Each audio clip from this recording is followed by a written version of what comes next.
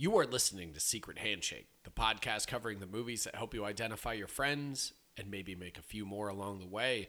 Coming up, another Halloween season bonus episode covering David Gordon Green's Halloween trilogy, featuring Michael Myers, Laurie Strode, two shitty podcasters, Trauma, Dr. Satan, that guy from Armageddon, Judy Greer, Big John, Little John, Julian, band bullies, choking, stabbing, head smashing, impalements, crucifixion, MAGA Tommy Doyle, and teen heartthrob Corey Cunningham.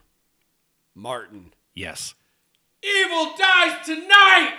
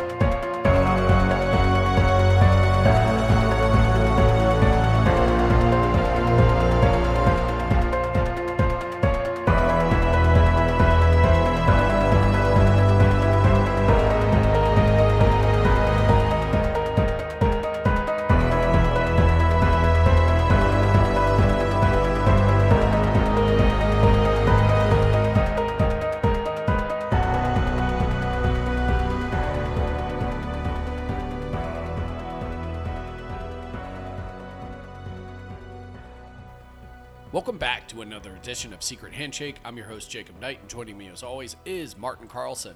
Martin, are you sad that there's no more Halloweens after this? Like, not movies, the holiday. They've canceled it completely. Yeah, I heard because technically it's owned by Apple. by Apple and by Universal.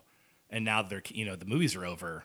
It's just done. Yeah. Apple also is being a real piece of shit this year, and they're not even airing Great Pumpkin Charlie Brown on network anymore because you can only watch on Apple Plus. It's the first time in 40, 50 years. Oh, is it just on Apple Plus? Yep. For some reason I thought it was on Paramount. But Nope. This is how it's so tough to keep any of this streaming bullshit safe. I was just going to go into a whole joke about how Halloween was canceled because that's the future the libtards want. But you took it in a totally different, I ruined your joke. high-minded direction. But we're here, if you haven't guessed yet, to talk about David Gordon Green's Halloween trilogy because Halloween Ends just dropped in theaters and on Peacock. And that's going to have its own section because that has proven to be quite the controversial installment, would we say? Which is really cool. Yeah. I like it. I like that there's actually a movie out there that's not just this meh. I like that it's a movie that's divisive in a way that it's a two-way street almost entirely, is that people are either going directly to it with open arms or they're completely running away from it.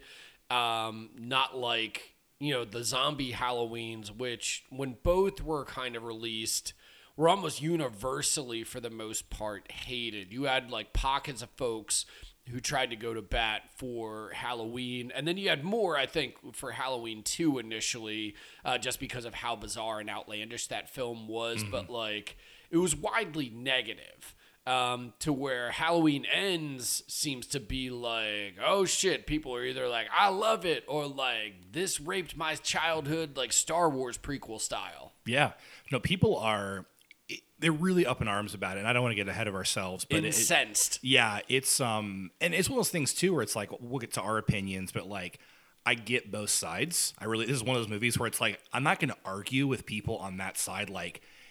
It's all about expectation, right? And if you expect a certain thing and you're not getting it, I understand being pissed. I hated Last Jedi when it first came out because I was don't fuck with the format. Don't fuck with making a gray area. And this sort of is the Last Jedi of Absolutely. Halloween movies to a certain degree. Very much. I hate that comparison because every time people talk about the Last Jedi anymore, it's the only movie they've ever watched and the only controversial franchise installment of all time.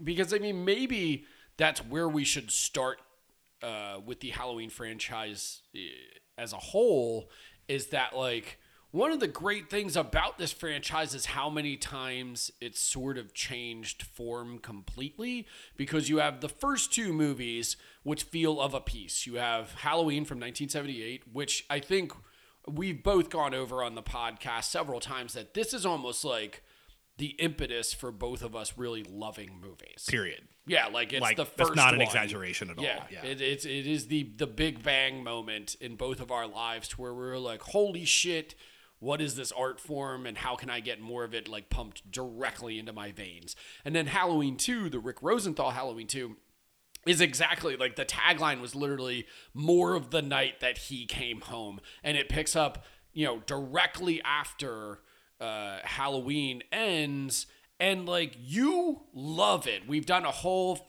episode on Deal Breakers about how like I prefer Rob Zombie's Halloween 2 to Rick Rosenthal's, but like it fits completely, love it or hate it, as a piece with Halloween. Yes. Yeah, that's that first movement. And then you get the from a financial perspective, the misfire that was Halloween 3. Now it wasn't even a flop. I was going to say Halloween, that's the biggest like kind of misconception about Halloween 3 Season of the Witch, is that it just failed at the box office. It didn't. It just got such you want to talk about like Star Wars The Last Jedi, like it got that level of like response from the people who hated that movie. Only when it first came out, it had no champions. There was nobody being like, I love you, Rian Johnson, bukkake me like all night long. It was just like, I don't know if one guy can bukkake a person, but you know what I'm going with this. But it's like it was the first one to where people were just like, no, where's Michael Myers? What the fuck's going on with these masks? Stonehenge is involved, mad scientists. Tom Atkins won't stop drinking and like having one night stands. I want nothing to do with this, and has since been reclaimed as kind of like top of the franchise. Like it's a lot of people rank it in the top 5, let's say. Yeah, it's funny because that was an era and when studios didn't quite understand the power of IP. Right. They just didn't like. Now it's like they're much more savvy to a bad degree, where it's like they're so careful and they're so like you can see everything done in the boardroom. I mean, again, we talk about Force Awakens of this, like you can just see the studio saying, no, we need to have every beat from New Hope, and we're gonna be as safe as possible. Same with Ghostbusters Afterlife. It's these very safe filmmaking, and you could see the thinking behind Carpenter and Tommy Lee Wallace of saying, and Deborah Hill. Oh, this is cool. Like, we can do an anthology thing, which also is super hot right now, too. Like, it would play a lot better today if it's like, oh, we're going to do this whole thing in the world of Halloween, but they'd be much clearer about the expectation from the beginning. It would also be on, like, Shudder. Yeah, exactly. And they know, like, where to package it and who the audience is. And then you get to 4, 5, and 6, which is the Thorn trilogy. Right. And which I adore. I really like 4, 5, and 6 because it shows the kind of flexibility of the series. Like I was just watching 6 before you came over, and I really like the producer's cut quite a bit. I've been meaning to revisit it. I don't like it, like at all. Mm-hmm. I've tried because like Halloween 6, The Curse of Michael Myers was another big one kind of in my childhood, is because it was like discovering Halloween when I was a little kid, tracking down the other movies on VHS, being completely befuddled by Halloween 3 because it had the greatest box Oh my God. like ever, but you actually watched the movie even as a kid and you're like, where's the guy in the mask? And then 6 came along. I'd already seen 4 and 5 and it was like, oh, these are the Halloween type movies I remember. And also I had a crazy crush as like, a 12 and 13-year-old on Danielle Harris. We all did. And then 6 comes along and it was rented by my buddy Adam across the street. His big brother Jason brought it home from West Coast Video when we were having a sleepover one night, and we watched it, and it was like, oh, this is kind of like the Jamie era like Halloween movies. It has a little bit of the originals in there, but it just felt different. And then you kind of look at it sort of like how we talked about the Hellraiser franchise last week. That's the first Dimension movie, too, the Yes. Weinsteins. So it's like they kind of hack it up to meet their vision the same way that they hack up Hellraiser Bloodline. And then, even as a kid, you watch, like, I remember watching it and being like, there's something weird about this one. It just feels off. It feels like half a movie almost. And then that was one that people sought out for years and years and years once we found out about the producer's cut and everything. Like, I remember ordering a VHS tape of it on, like, eBay to see it for the first time.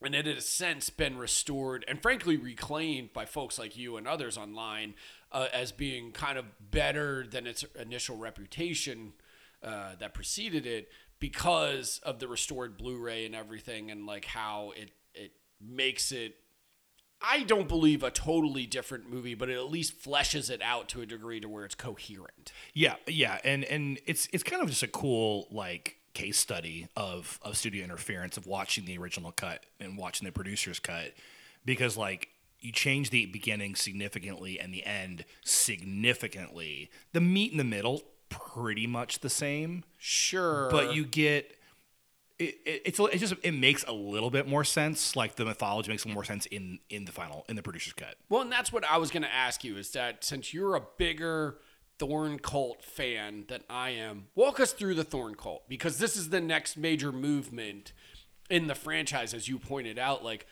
what's happening here? Because in Halloween 1, you have the Shape. Like, he's just this unstoppable force of evil that invades the suburbs. It's kind of one of the great things about the original Halloween is that it was first called the Babysitter Murders, and that's simple. It's literally what's on paper. Guy comes to small town, suburban America, starts murdering babysitters, apply subtext as you see fit, And then you had all these people like Carol Clover and everything spinning out all of this kind of genre theory because of this movie.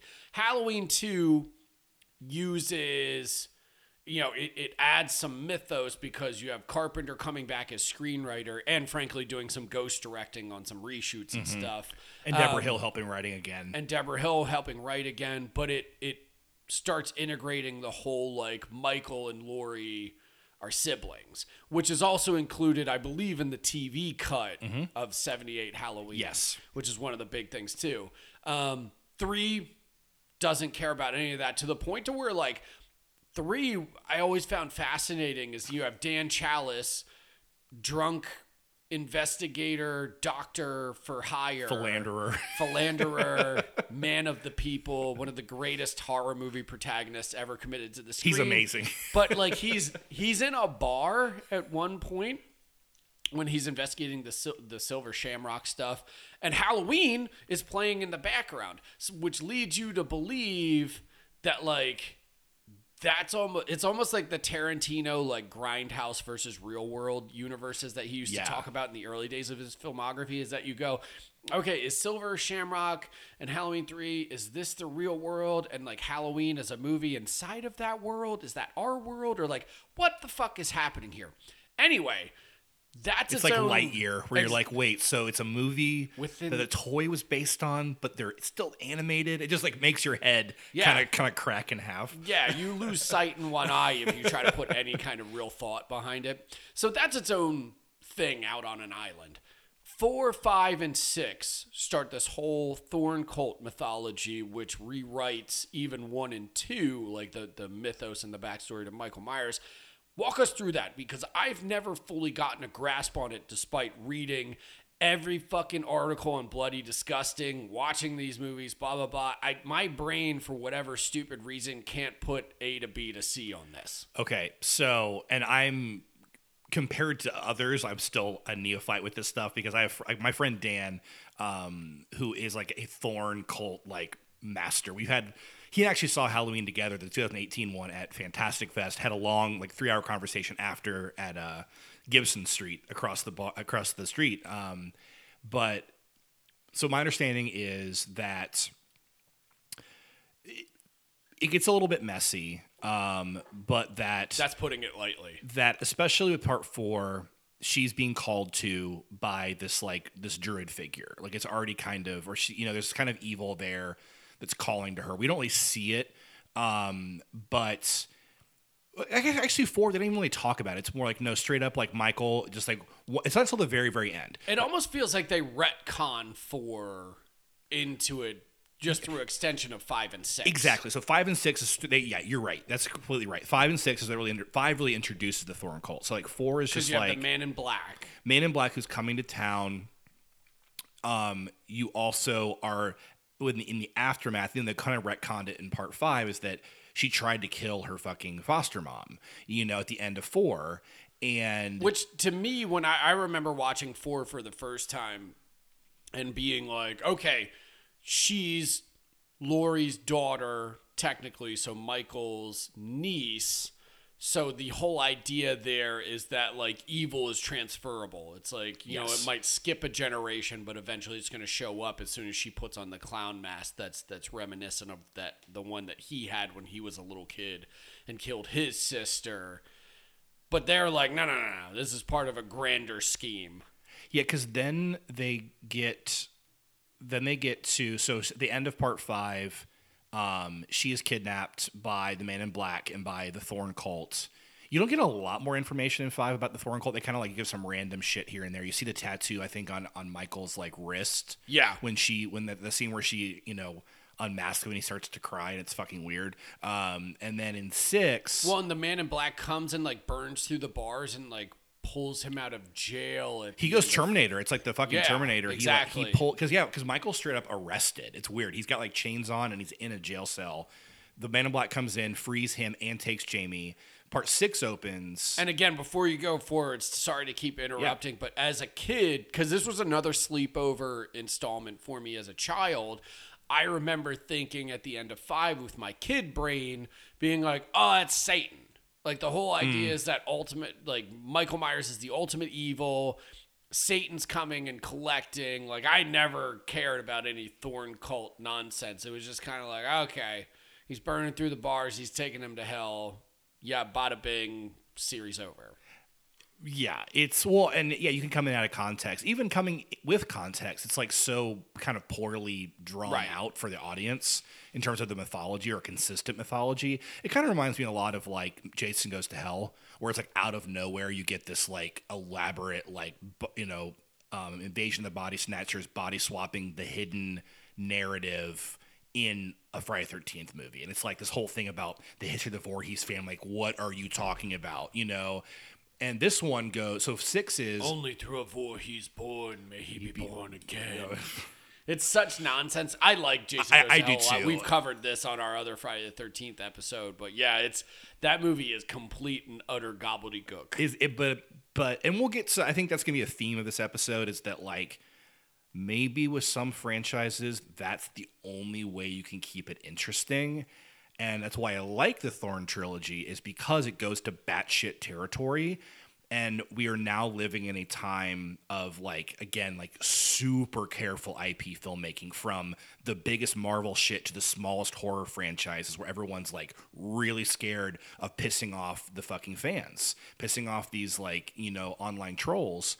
And so it's like, hey, how do we be as careful as possible? Like, you watch the Thorn trilogy, you're like, wait, they didn't give a shit, especially with 5 and 6, right? Right. And 6 is like... 6 is the most, I don't give a fuck. It's really bonkers, but you can tell that's when they really tried to build up the mythology. Like, that's the one that actually gives you the most. And so my understanding is... Because it has that whole prologue and everything, too. Well, because basically under Smith's Grove, under the insane asylum from the Halloween series, is where Loomis worked. Is those people are now running a cult in the basement, like in the dungeons of this old insane asylum, actually an active insane asylum, where they are doing they're druids, full on like druid practices, and they are going to, I believe, you get a flashback is that Jamie has sex with Michael. So it's full on like House of the Dragon action.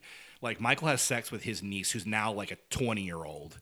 They somehow did a weird time jump. It doesn't make any sense because she's like 12 in... Let's not get any math into it. Yeah, exactly. It's very George R. R. Martin of, Daenerys. And so she ends up having Michael's baby. Which implies that Michael can nut.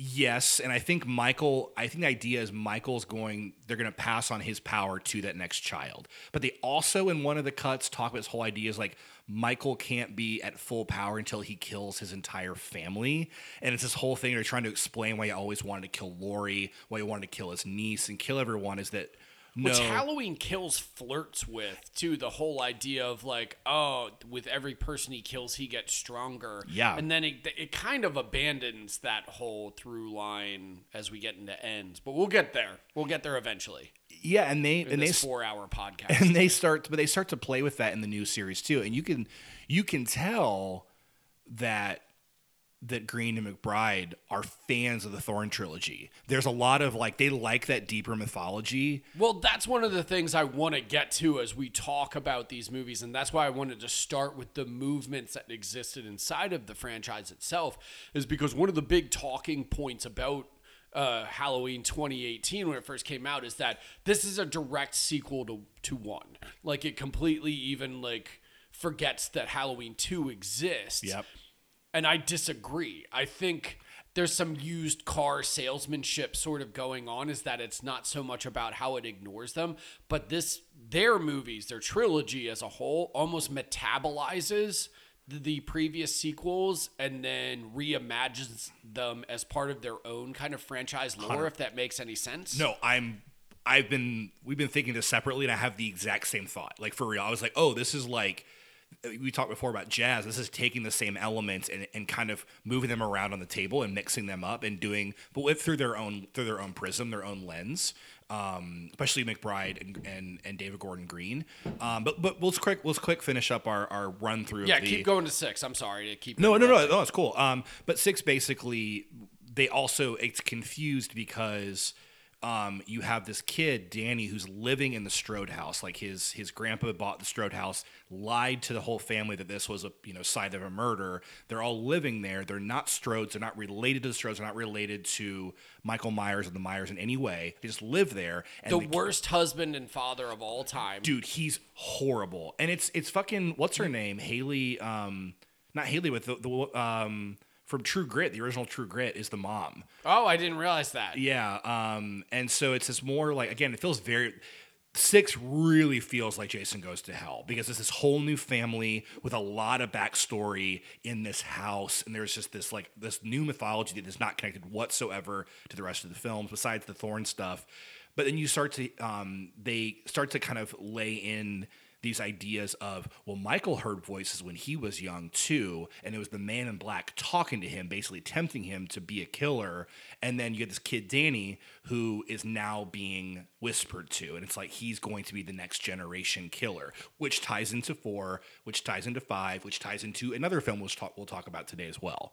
Which also includes Paul Rudd playing Tommy Wallace. And much more handsome. Across the street. Tommy Doyle. Oh, Tommy Doyle, I'm sorry. Across the street, watching all of this happen and basically recording it in a real, he's almost like this cross between Jimmy Stewart from Rear Window and a QAnon conspiracy theorist. One of the weirdest fucking performances of all time, and the fact that it comes from Paul Everybody Loves You Rudd is insane.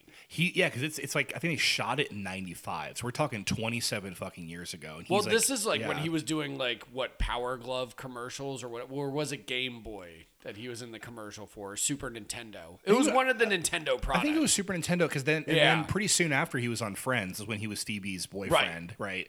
And then he did Object of My Affection. The Neil LaBute one. With Jennifer Aniston. Oh, no, that's not it. Yeah, that's a different one. Because then he's in...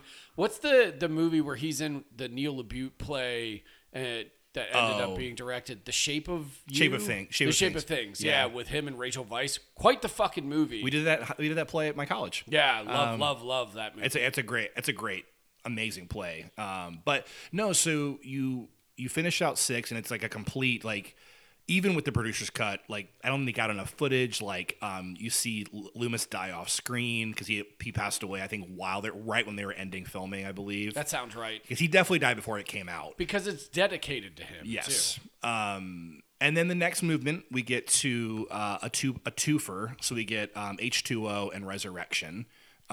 So 90, I have controversial opinions on this. 98 and 02.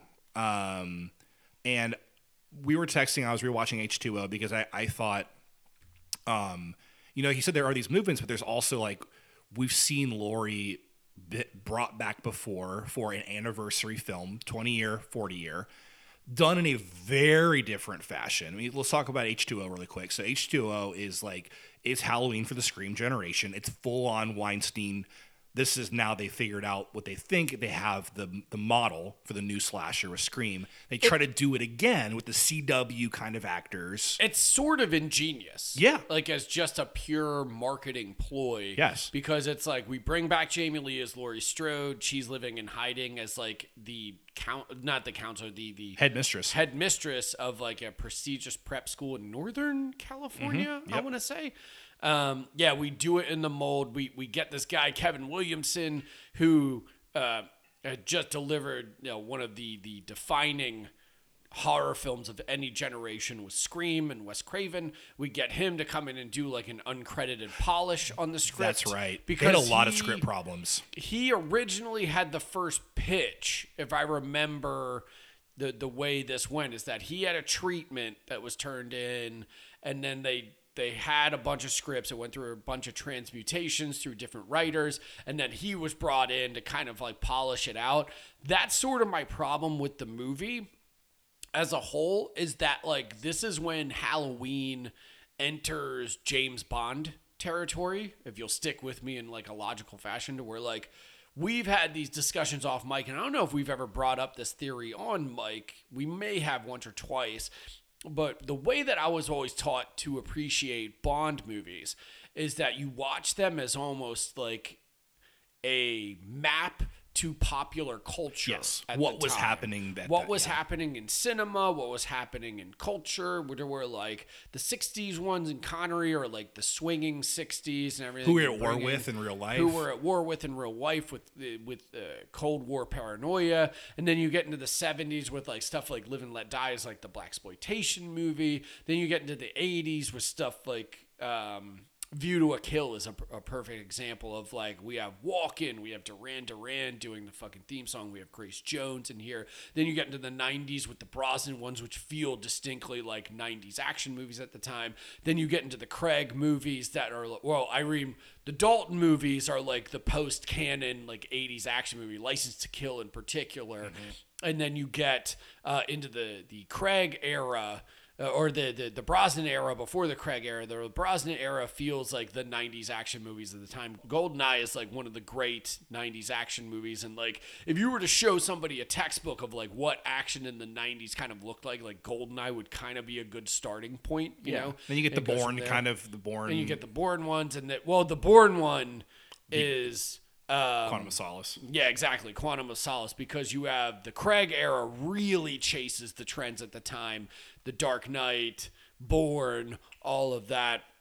And then bringing it all the way back to the latest one, No Time to Die, to where like literally 007 dies. And it's like we try to put a period at the end of the sentence, which Halloween Ends even does. It almost feels like as a generation right now, we're kind of obsessed with finality. Yeah. Rise of Skywalker just now. Yeah, Rise of Skywalker. Like, it's almost like, how do we, to steal from, again, Last Jedi, how do we basically discard the past and, like, just look to the future, look to new icons and everything? And, like, it's difficult because a lot of people don't want to do that. But that's what Halloween is doing. Halloween with H2O is like, here's the Scream one. The CW's huge at the time with Dawson's Creek and everything. You have Michelle Williams in the fucking movie. You have Josh Hartnett, who, is this a year before The Faculty, or is this after? Before. Okay. He's introduced in this. Yeah, so it's right as the rise of him. It's really the rise of like Weinstein and Dimension Pictures really being like a formidable force in the industry, because I feel like before Scream, there always been like a B movie house, let's say, but like before Scream, you had like The Prophecy and movies Children of the Corn movies. Children of the Corn movies. Like, it was this mix between like movies that would do like mid-tier business, like genre-wise at the box office if they got into theaters, or they were like DTV like shelf stuffers. And then you had, because one of their big things was buying up like IP and kind of moving into that territory. And then you had Scream, which was almost like, oh shit, this is a massive hit. This changed the whole tide of like how horror movies were going. How do we replicate that with Halloween, which is Halloween H2O? And you have all these stars in this movie, or all these would-be stars in the movie, and Jamie Lee coming back for the first time playing Laurie Strode.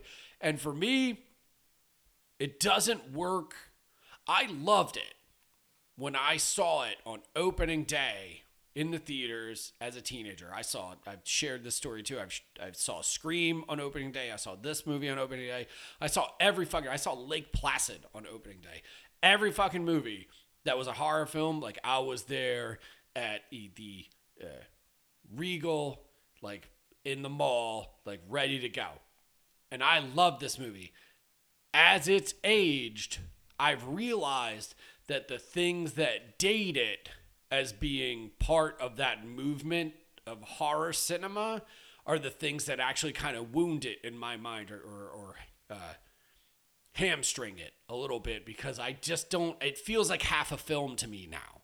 Yeah, rewatching it, because I texted you when I was watching it, and I've watched it quite a bit. Me too. And that's not to like, but I've watched it quite a bit recently, you know, but this time I think I was like, you had said, oh, I don't like it very much, and I was kind of looking at it with I guess some new eyes, and I will agree that like, it first of all takes forever to get going. There's like no one dies. There's like what 3 or 4 deaths in like the it's whole. It feels like the pilot for like a Laurie Strode, like Gossip Girl or like Dawson's Creek or whatever style series. Yeah, when the setup is so weird too, of like, because I read an interview, or I saw an interview with the credited screenwriter who like came up with this actual idea, right? And it felt very like haphazard, where he was just like, oh, let's just do this, because there doesn't seem to be a good reason besides the fact that maybe they had a cheap access to a school in like the hills of Northern California, which I know that like the Weinsteins were penny pinchers too, and they're like, oh cool, like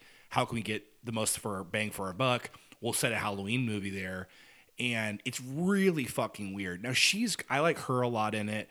I also like to compare the vision of how people dealt with trauma then versus like trauma now in horror filmmaking, where it's like, you know, with the 2018 film, it's like she's fucking Sarah Connor. You know, with that one, it's like the classic 90s like mom who's not dealing with her shit. It's like white wine and pills. You know, and Adam Arkin. And Adam Arkin's, he's really great in it, very charming, you know, but the deaths start like way too late. There are some good sequences. I think I really love there's a lot of cool, like, kind of use of the kind of almost gothic-y architecture of the dumbwaiter school. stuff I remember being kind of cool in it. I haven't watched it in a couple years, but like, it also runs barely 80 minutes. It's a short one, and like you said, it does feel like kind of half a movie, and it jumps to the end. We also have forgotten to mention the LL Cool J of it all. Well, that's the thing, is it feels like you were saying, like, you want to talk about a film of the times of, like, let's jam pack in these young hot stars, which was, you know, any film, but definitely Dimension, definitely Miramax, and then, like, LL Cool J would show up in a lot of genre films at that time. Yeah, because you're a year before Deep Blue Sea. He's even making movies that Dimension put out, like In Too Deep, which is a pretty fucking good gangster film, too. So, like, this was, like, LL Cool J was one of the, I don't want to say pioneers, because obviously there were rappers who acted before him, like Ice-T and everything, and Tupac, but, like, he was the Ice guy. Cube at this point, yeah. Ice Cube too, exactly, in Boys in the Hood.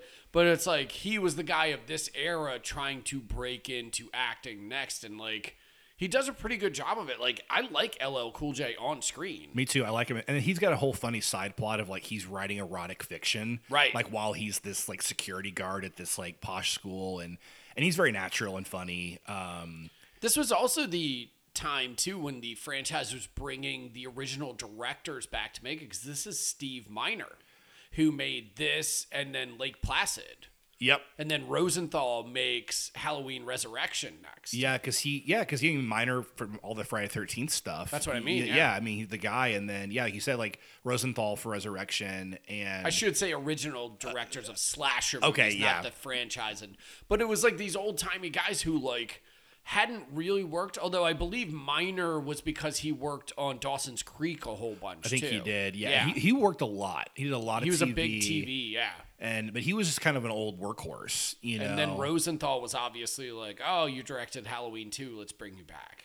And Resurrection was another, but another film, another rapper, but another film, like you said, a mirror of the times, of like they were looking at reality TV, footage. They were found footage, reality TV. They were looking at scare shows like Fear Factor, which was super hot right then, right? Well, and your post Blair Witch Project too. So it's like they're trying to figure out like the whole Dangertainment thing is like this hybrid of reality TV and Blair Witch, to where it's like, how do we make reality TV spooky? And it's, I guess, have Busta Rhymes host it. Like, that movie is a disaster. I enjoy it a lot, but it also has super short, but also weird because in H2O.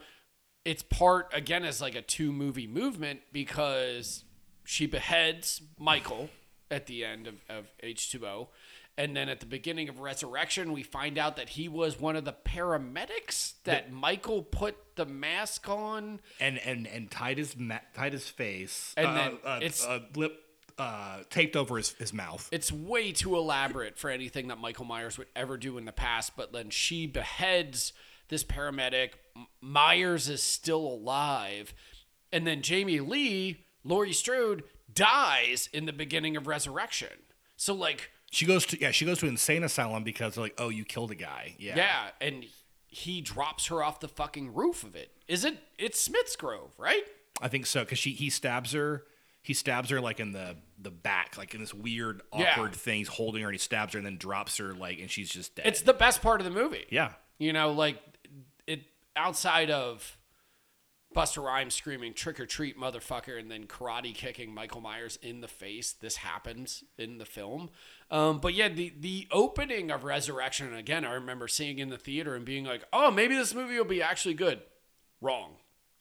I think back though on this series, and before we get to the newer trilogy, the Dave Gordon Green trilogy. Well, we haven't even gotten to the zombie films yet. Oh, sorry. I just completely blanked them from my mind. How dare you? But then we have another very deliberately picking zombie as what the style was, where yes, he was, becoming a very popular horror filmmaker.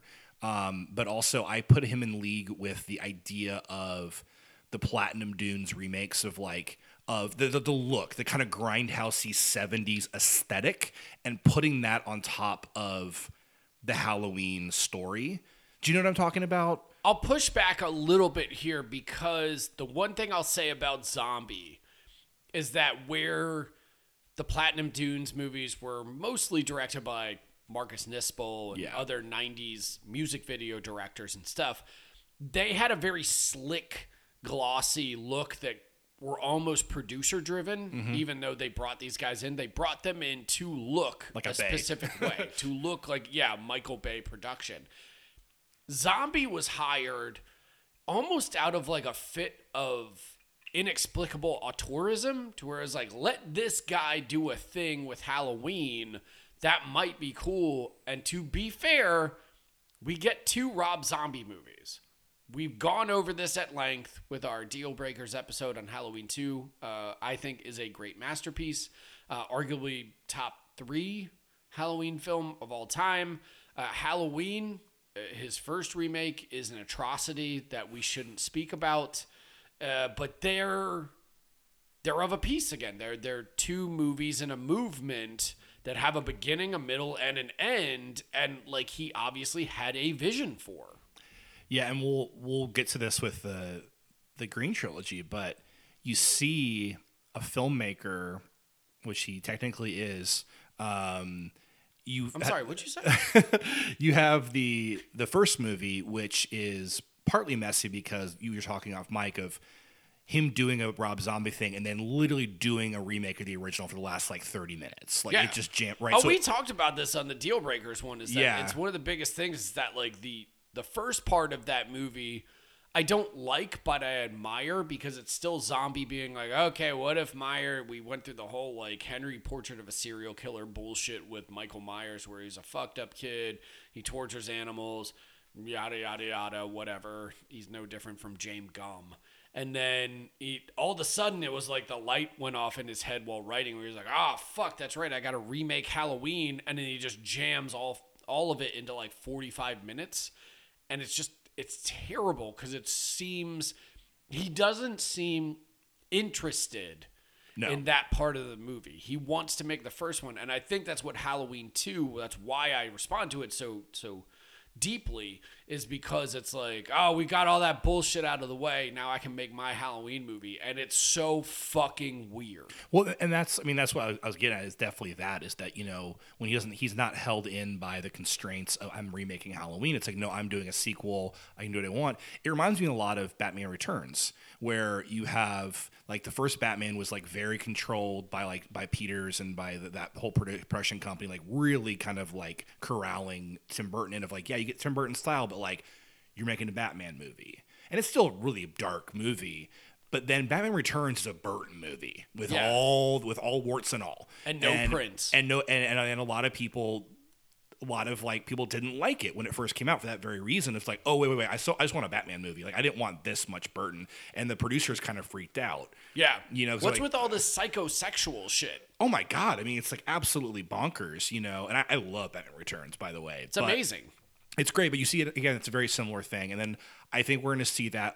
We see that with the Gordon trilogy as well. The Green trilogy as well. Just like, when they got to kind of make their thing that they wanted to make, you can tell like where one thing ended and one began. It's like a very clear.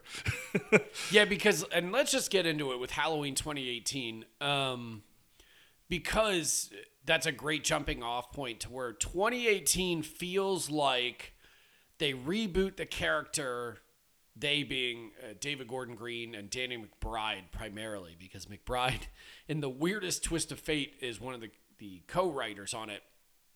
But they remake Halloween in their image, and it is distinctly a David Gordon Green production, because the one thing we haven't touched on yet is the iterations of Haddonfield and how Haddonfield changes, particularly in, the first two Carpenter films. Like, it's the epitome of white picket fence, almost Blue Velvet, like suburbs. Yeah. That evil is invading. That's the whole subtext that everybody's talked about with those movies for years and years and years, ever since they come out. It's about evil invading the safest spaces that we envision in our heads as civilized, Americans. Or evil coming from those spaces. Exactly. Yeah. Exactly. Like seeping up through the floorboards and everything. 3 doesn't even take place in fucking Haddonfield and just throws that out entirely.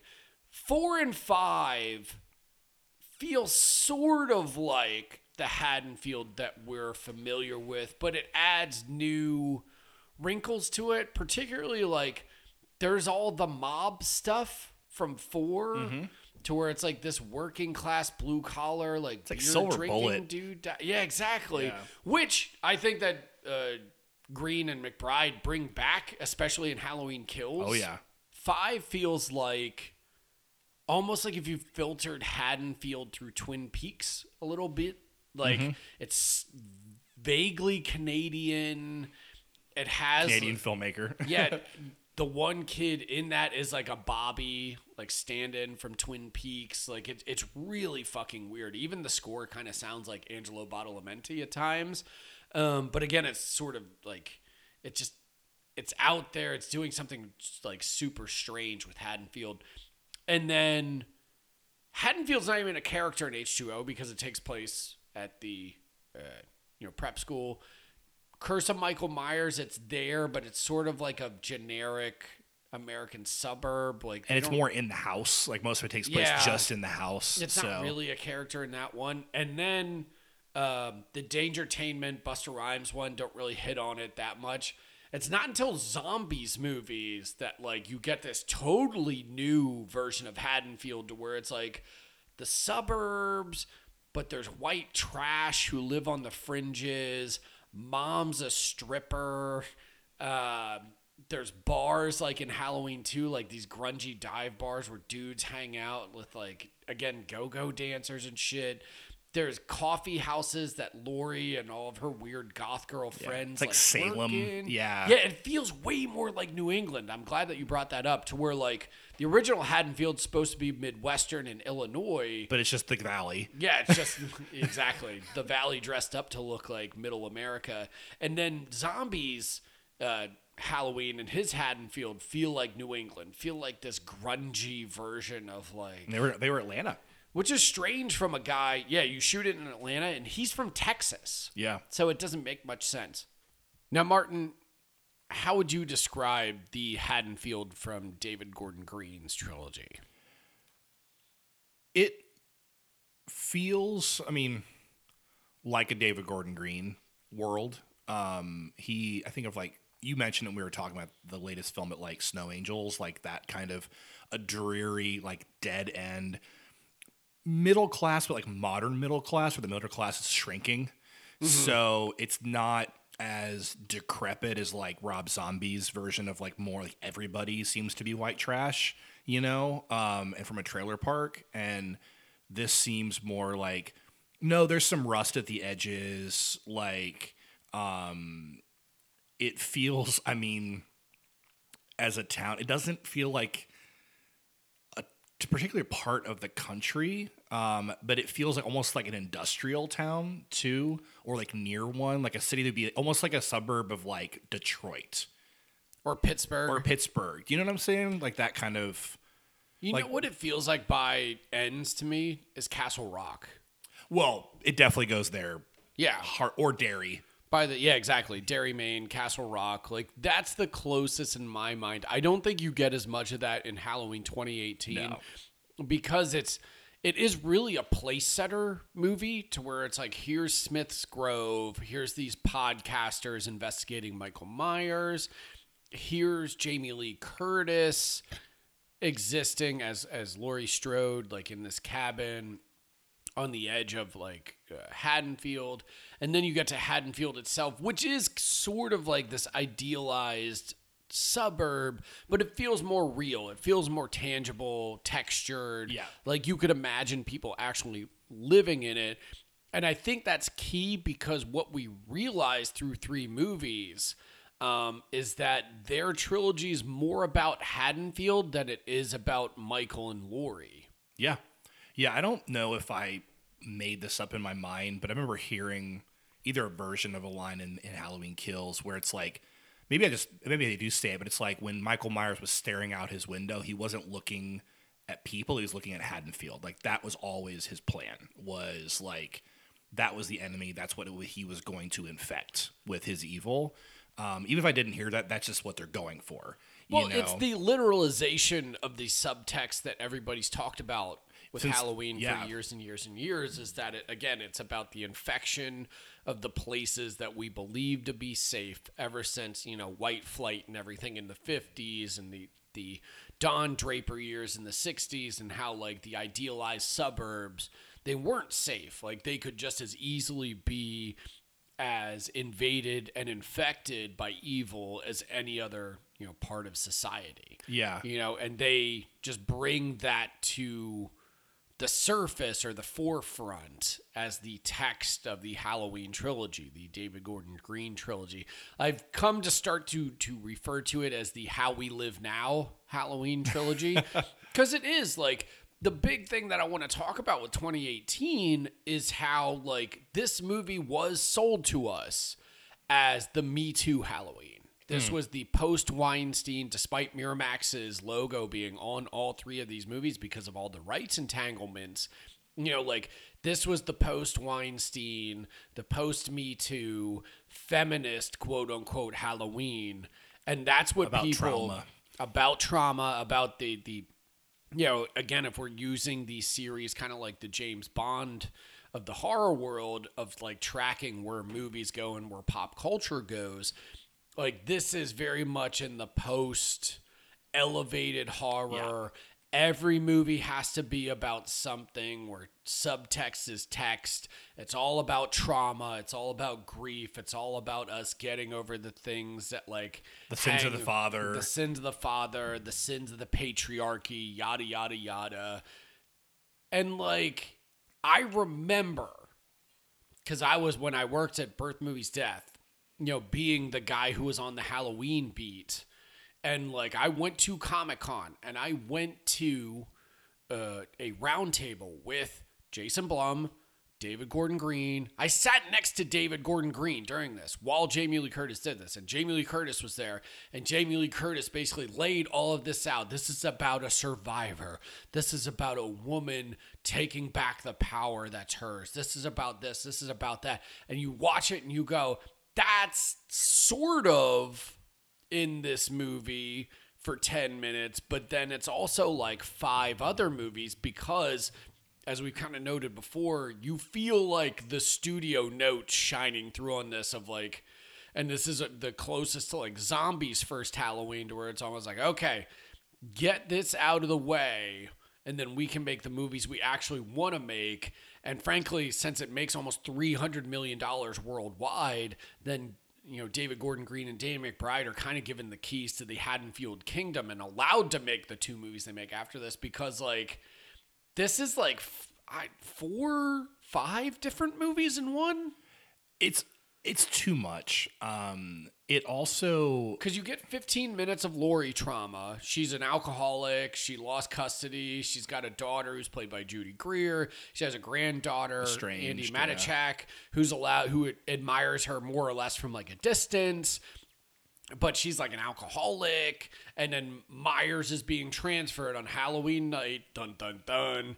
And she, instead of going to the celebration dinner for her granddaughter being inducted into the National Honor Society, she goes, which is not a big deal. I was in the National Honor Me too. Society. Exactly. Exactly. To where she drinks and clutches a revolver while watching Michael get on a bus, and then shows up at the dinner like super drunk and late. And then the movie starts. Like, it's just like all the trauma and Me Too stuff is literally almost like bookends for the film, because you have the beginning and then you have the end with all of the like weird like, she's almost, do you think Laurie Strode listens to Alex Jones? That's my next like question here. Like, she's at least on Reddit.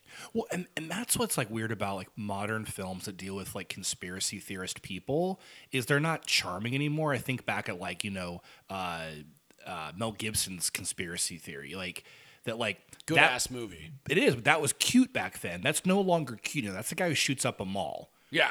That's a QAnon voter where it's like, oh, these people are scary. And it's not the era of the X-Files where it's like, oh, it's cool to like kind of pretend there's like shit going on underneath the government. Now it's like, no, you guys really believe that there's like a cabal of like people drinking babies' blood. This is dangerous. And so it's like, well, it's even like when in like Twin Peaks: The Return brings it back, and Lynch is smart enough to be like, where would all these characters be now? And Russ Tamblin's is like this insane, all his shovel shit of his like, well, selling gold shovels and like doing basically a recorded like Alex Jones style podcast from his bunker. Like, there's a very little difference between him and Laurie Strode in this movie. Yeah, but I would agree. I mean, like, you have also like the Dr. Sartan stuff, which is really bookended into just kind of shoved into the movie, because it's like out of nowhere. He's the new Loomis. He's the new Loomis, but then he becomes like, you barely spend any time with him at all, and then all of a sudden he's like, oh, I've respected Michael, and I actually like am the one who's bringing him out. Like I want to be him. He wears the mask. I think it's fucking stupid. Well, it feels like the first nod towards the Thorn cult. In a way, but it doesn't really mesh at all. Again, it's all over the place, and I think it's half-assed as fuck. I'm just saying, like, Yeah. it's the first time where you actually see the sequels really kind of shining through. Because again, that's the other talking point, is that it's like we forgot, we just totally neglect, not even forget, we neglect the sequels, we cut them all out, and we're a direct sequel to one. Not really. That's when I first saw this, because I was at Fantastic Fest that night when I met Jamie Lee. It was, that was wonderful. And so I was on that high when I walked into the movie. Like, wow, what a magical evening. I met like fucking the final girl. And I was like, wow, I was carried away by the movie. Then the next day, it just kind of soured with me more and more. And Well, did you stay for the Q&A? I did. Because, like, there was a moment during the Q&A, and I wish it was recorded or I remembered the question that was asked, because this was one of the biggest moments of, like, disillusionment on my part. Because I was still, like, a full-time, like, movie journalist and everything. And, like, how I'd gone from seeing this at Comic-Con and then seeing the movie's premiere at Fantastic Fest, and like she was asked a question more or less about like, hey, this was sold as like the Me Too movie, blah blah blah, but like did you think about this? And she regurgitated a talking point that she did verbatim, and it almost, with you from Comic-Con? Yeah, with Comic-Con, to where it more or less completely ignored the question being asked. It was like watching a politician at a debate just sidestep it entirely to get to their actual agenda, like what the movie was being sold as. And I remember that was the point I got up and I walked out, because I was like, oh shit, that's not the movie. Because I didn't dislike Halloween 2018, but I remember seeing it at that premiere and being vaguely underwhelmed. I've watched this movie upwards of 10 times now, trying to convince myself that it's good, and we can get to this as we get to the end and have watched all and talked about all three. But at best, Halloween 2018 is 3 stars because it's such a jagged mess of producer's notes, because like you get the Me Too stuff in the beginning, and then it transitions into Haddonfield. Like, Haddonfield, in hindsight, was their main objective of making it the main character, because you get Karen, who's Judy Greer, her daughter. You get Toby Huss, who's the husband. You get Allison, Andy Matichak's character, who's her granddaughter. And she's the real new, like, Lori in this. And then you get her and her friends. Tim Robbins' kid is, like, one of the friends in it. Miles, yeah. Yeah, and then it becomes the Babysitter Murders 2018. For a little bit. For a little bit, where her best friend is babysitting the greatest character in the whole franchise, Julian. Not whole franchise, but this trilogy at least. Yes. This sassy black kid who feels beamed in from one of the Rough House. It's the most Rough House Pictures touch to the whole like first movie, because he feels like a guy like straight out of Eastbound and Down or Righteous Gemstones or something. Just this sassy black vice principal. Yeah, vice principal maybe the most. But like he's just this shitty little black kid who's just funny as hell, talking about cutting his nasty ass toenails and giving his babysitter sass for inviting her boyfriend over and smoking weed. And I was like, okay, now we're cooking with gas here, man. Like, this is the Rough House Pictures, like, Halloween movie I kind of wanted. Like, that voice shines through. Yeah, I think that's why I ended up so disliking 2018. Is like you said, I wanted that consistently throughout. I also just I would have loved to see a Rough House Pictures original slasher, like with their sense of humor, because like Righteous Gemstone season 2 is one of the best seasons of television I've ever seen. It is perfect. It is hilarious and smart and action packed, and it's great. And I'm like, it's consistent too. It has a consistent tone and vision, and it just fits in a world.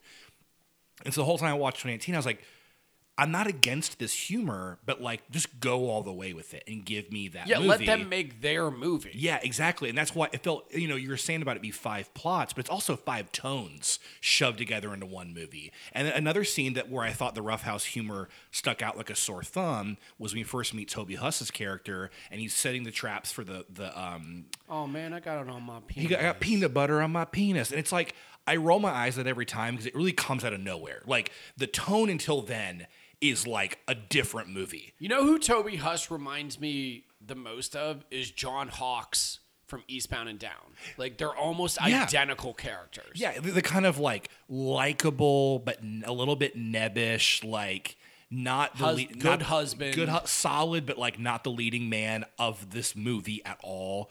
It's not going to really like be a catalyst for change. Well, and that's the thing too. I think we were talking about like ignoring 2 through Resurrections, right? And specifically ignoring the fact that she's his sister, right? That big, really important part of like That's not part of it at all. 2, 4, 5, 6, 7, 8. Because even 4, 5, 6, 4, 5, 6. That's her daughter. Is Jamie. So it's like still part of like the idea. This is family, right? It's like the fucking Fast and the Furious. It's about family, and that's one of the biggest problems is they want to have their cake and eat it too. Specifically with the first one in 2018, is they say, okay, she's not his. They even make joke about it. Oh, that was just someone made that up. That she's not his sister, and also. Nothing happened after 1978, but they treat Michael like this evil Jason Voorhees level curse on the town. When they say in Halloween Kills, they're like 40 years ago, he killed 4 people. And you're like, I laughed out loud. Because I'm like, even in the first one, Miles says, dude, he killed 4 people 40 years ago. What's the big deal? Like, kids are shooting up schools. That's the thing that I wanted to bring up, too, is that I remember I interviewed Danny McBride for the BMD print magazine for Halloween 2018. And one of the things that he talked to me about was being like, in 1978, a dude invading the suburbs with a knife, that was actually scary.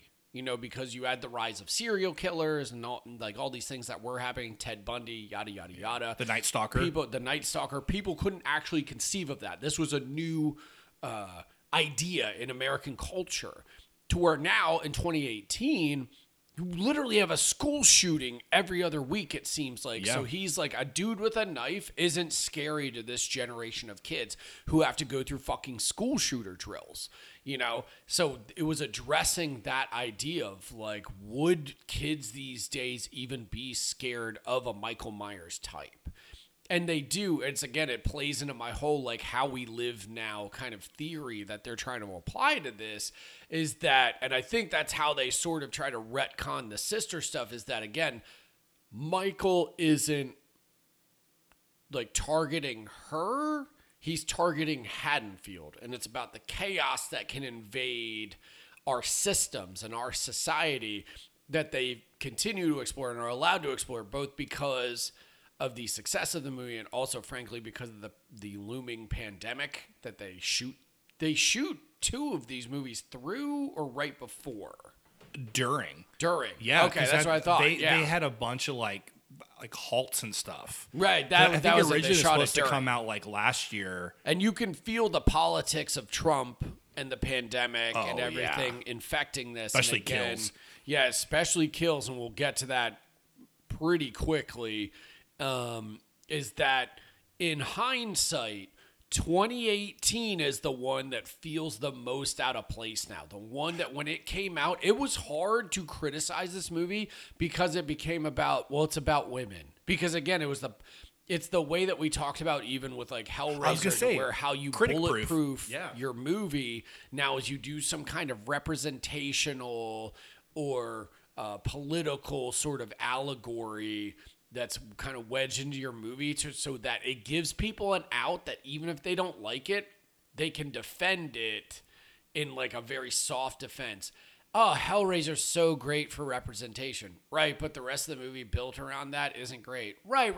But like you have to focus on like what a big moment it is to make Pinhead a trans person. It's like, I agree with that, but can the rest of the fucking movie be good too? Yeah. And like with this, it's not a get out of jail free card. This is kind of the blueprint for that to a certain degree, because it's almost like, what if we promote this as the Me Too movie for literal months leading up to its release, to where like when it's one of the great, I swear, in my lifetime, maybe the greatest moment of PR bamboozlement that has ever been. I don't even know if bamboozlement is a real word, but like that anybody's ever pulled on both fans and horror, just critics in general, is that they told us what the movie was, and then you watch people regurgitate that despite the text of the movie not really supporting that at all. Is that you're like, yeah, that's sort of in there. All the Me Too stuff, sort of in there. But in the end,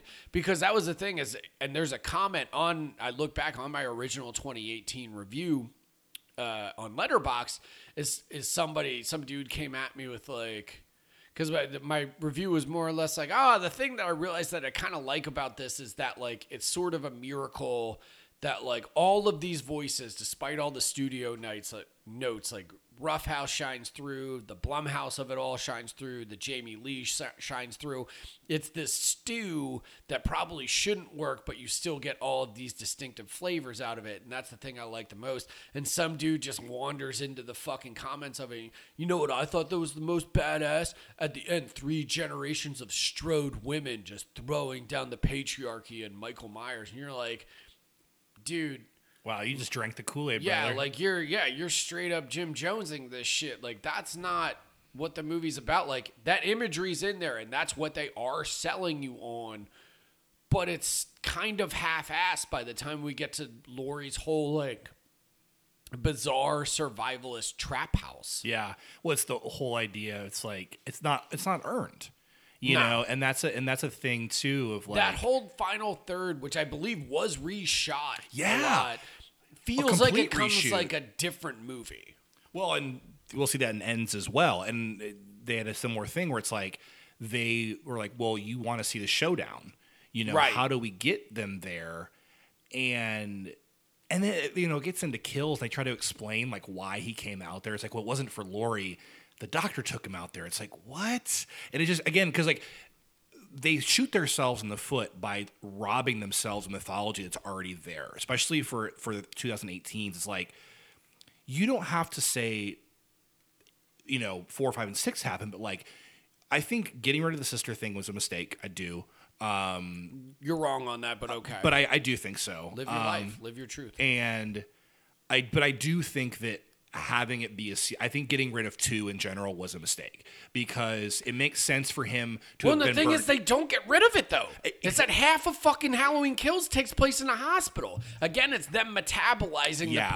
the previous sequels and doing it their way. Do you want to just do Kills now? Let's do it. We've been Let's leading not up hold to off. it. Yeah, like, Kills, okay. I hated this fucking movie. Hated it to death when it first premiered. What is this, 2021? Last year? It was a year ago, yeah. Yeah, we were still kind of coming off of lockdown. It's delayed in the theater, delayed, and then finally released in the simultaneous release of Peacock and theaters, which a lot of people had problems with. But this is, without a doubt, the post-Trump, COVID, Michael Myers Haddonfield movie that's all about our paranoia, the infection of like political ideas, mob mentality, cancel culture to a certain degree. Like they're trying to do it all. Again, it's the How We Live Now middle installment, Empire Strikes Back of David Gordon Green's Halloween trilogy. And I fucking hated it upon first view. I was like, what are we doing here? Why does this feel like the penultimate episode in like a Halloween prestige series for HBO that like I missed the first 6 episodes of? Yeah, I walked out of that movie furious. Like I was angry. And I stayed up till like 3 a.m. watching it at home and was like, what are we doing? Well, I went opening, we're still kind of in lockdown, but I was vaccinated, and I went with my same friends, Andrew and Nora, that I saw the new one with, and I said, Friday fucking night, there's a new Halloween. Let's go. I heard it's terrible, but and my friend Hunter had seen it at Beyond Fest. And this is right when theaters are opening up, like For real. post-pandemic. Like they're still doing like distance seating and everything, but like Yes. this was one of the first big ones to bring theaters back. Yeah, it was. You're right. That's totally true. And I remember Hunter messaged me, and he goes, "Just saw Halloween Kills," and I was like, "And?" He's like, "I like the ghost song in the end credits," and I was like, Hunter's Moon, right? Yeah, and I love that song. It's badass. And I was like, oh no. He's like, yeah, dude. He's like, it's rough. And he was like Jamie Lee was there too. It was like he was there with the whole screening, and he's just like, it was a rough screening. Like no one liked it. Yeah, because he saw it at that Revive Beyond Fest screening. Yes. Right? Yeah. And he was like, it's rough. And so I went in. I'm like, all right, and then I had another friend who'd seen it and said, my friend Dan again, who's a big Halloween fan, who was like, focus on the kills. Let those take you through. They're really brutal. And the violence in this movie is legitimately awesome. Yeah, and 10 times more violent, I think. Not 10 times, like 5 times more violent than 2018. A lot more brutal kills. But again, it's sort of like doing the Halloween 2 to Carpenter's Halloween thing, to where it's like, where the first one is this, I don't want to say artsy, but like, you spend 50 minutes of Halloween just in Haddonfield, hanging out in Haddonfield, seeing their kind of pedestrian everyday life.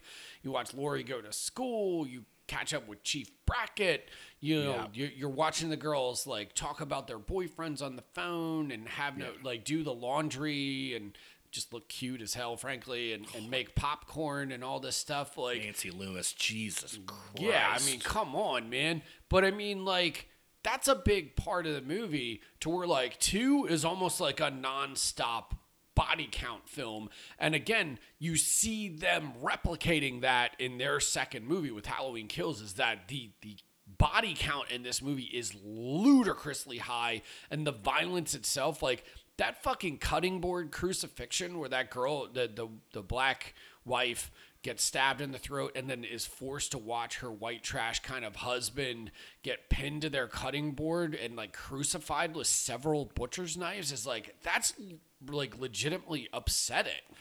And for me, one of my favorite scenes and death scenes from the trilogy is the opening when he kills all the firemen. Oh my God, it's so fucking awesome. Bad. Well, I guess, sorry, the after the cold opening of the flashback, which I think is really fucking stupid.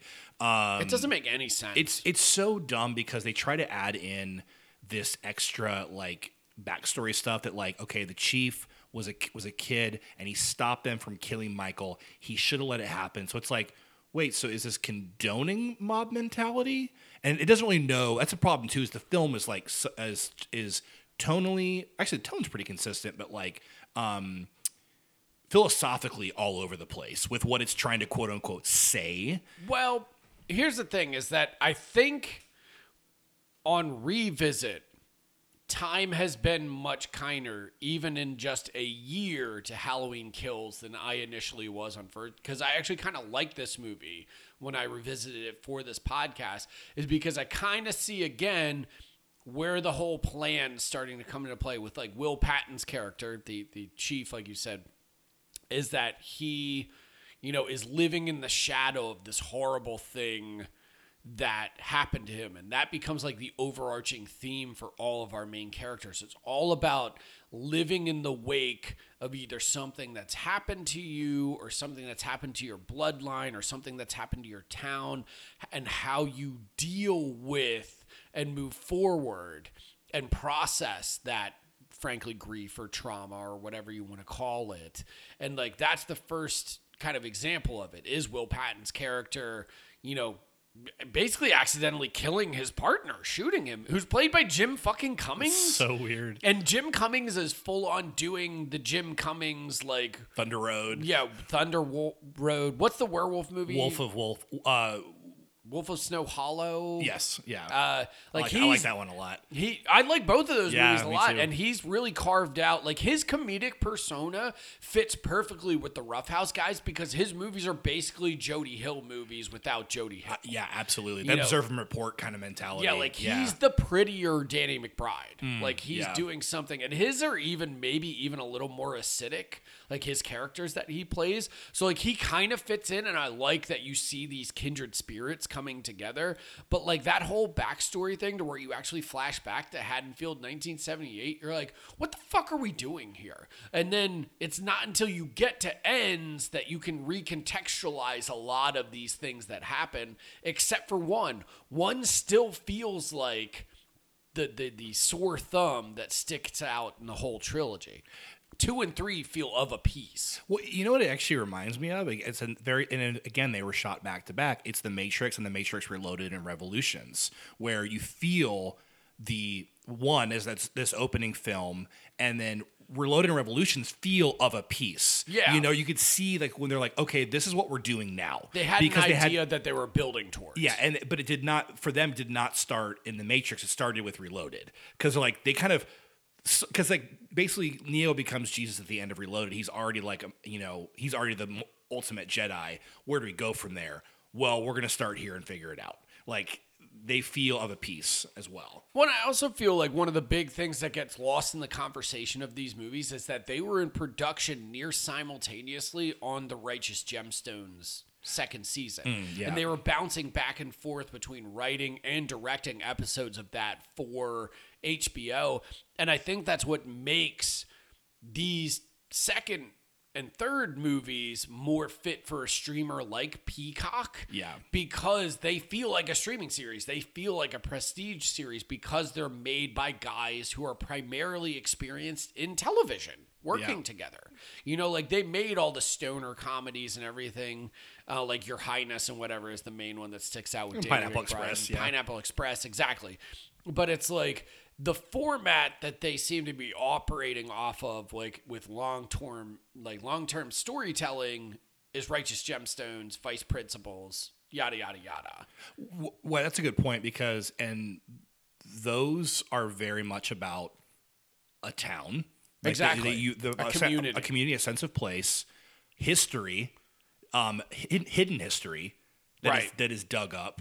You know, you think about everything, even Eastbound and Down, of like a guy returning home, but also the history of his father and his mother. Like the show uncovers more and more of like where did Kenny come from and why is he the way that he is? Yeah, it's all peeling back the onion, layer yes. by layer, until you kind of find the core of these people. And that's Gemstones. I mean, completely. Exactly, and that's honestly what this is. The Halloween Kills and Halloween Ends are about, is that it's peeling back the layers of Haddonfield, though. Yeah. Because I know the one movie that David Gordon Green has referenced when talking about Halloween Kills in particular is Haskell Wexler's Medium Cool. Mm-hmm. Haskell Wexler being one of the great cinematographers of the 70s. He made this super weird movie with Robert Forster that takes place during the riots at the Democratic National Convention. And what is that, 68? 68, I want to say.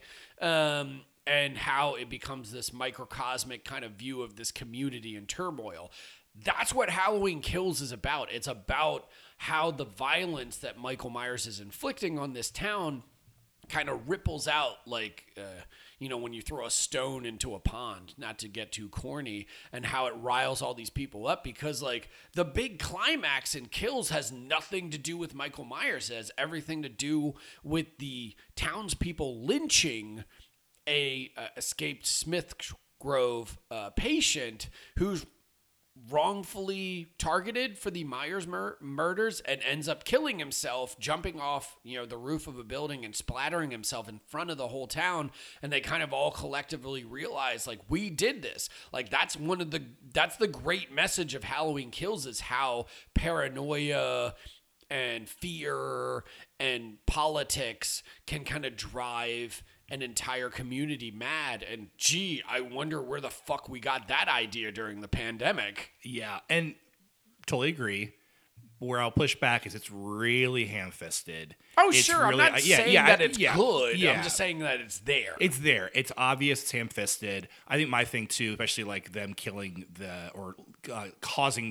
leading to his death. This other guy's like, they're like, that's Michael Myers. Like, dude, he looks nothing. He's this fat little like penguin dude, and everything too. And again, like it's my biggest issue is that as far as these people know, only a few people have been killed.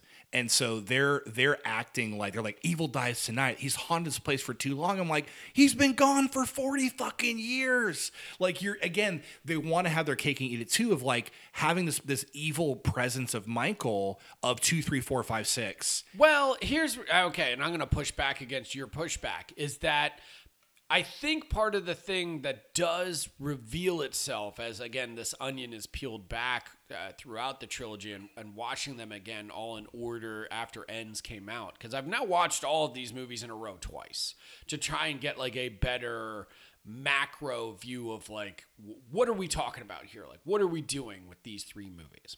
And the one thing that I do keep coming back to is the idea of how different generations process tragedy, trauma, apply your own buzzword to it, to where like, Allison and Miles and their buddies, like they all have those jokes in the first movie about like, oh, it's just a guy with a knife, like to kids who have existed in the era of school shooters and school shooter drills and whatever, a guy with a knife isn't scary. He's just like this story that their parents talk about. To where we zoom in a little more in Halloween Kills and we actually get Tommy Doyle. We actually get, like, they make a point of bringing in all the survivors, including the original actress who played the nurse from Halloween 1978. Who dies in H2O. Who dies in H2O. I love that opening scene a lot. But, like, they bring her back, too. Yeah, because she plays the mom to Joseph Gordon-Levitt, right? No, she's the neighbor. Oh, no, yeah, you're right. She's neighbor. just the nurse again. Okay, yeah. I'm misremembering because she has the evidence to where Lori is in her files. Oh, that's right. That's why Michael comes to kill her. So, which is also really weird, but we're not even going to get into that now. But, like, you zoom in here and you get the nurse from the original. You get Tommy Doyle from the original, who's now played by Anthony Michael Hall. Yep, a Breakfast Club member.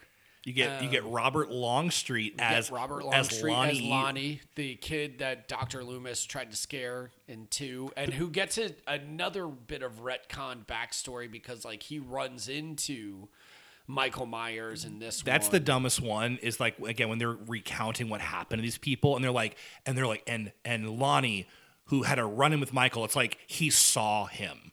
Yeah. That's what happened, is he saw Michael Myers. It's like, let's calm the fuck down. But I think that, again, I don't want to push back against your pushback, but I will.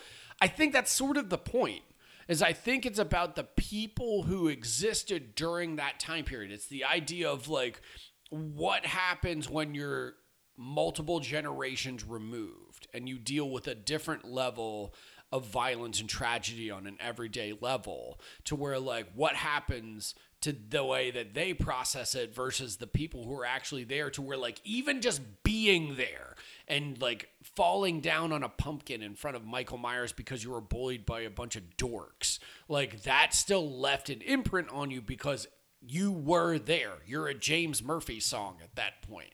You know what I'm saying? Yeah. Like, and how that has haunted them for 40 years, to where it's kind of been lost on these people that they've birthed in the wake. Does that make sense? Yeah, no, it makes sense. I think it makes sense, like, definitely intellectually. I don't know if it comes across. Well, because Ends is that. And that's what we'll get to in the final Yeah. segment of this, is that Ends is almost like that thesis writ large for 2 hours. You know, it's about what happens next. What happens when all of this has occurred within 2 movies and has now violated 2 different generations, maybe even 3 different generations of people inside of a town. How do they sit with that? And how does that actually infect and change the fabric of the town itself? So, like, you can see the grand experiment in hindsight better than you can in real time. Yes, absolutely. Do you want to just get to Ends now? Let's do it. All right.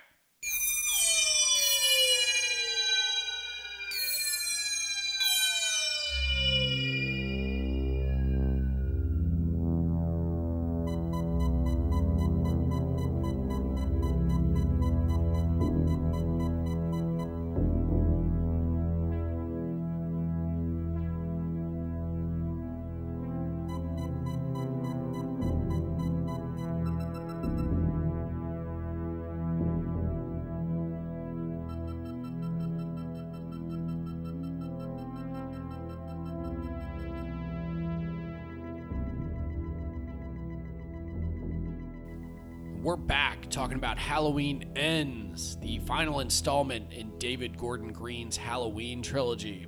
Martin, this is a very controversial installment thus far. How did you feel upon first viewing? Because I know I saw this before you did.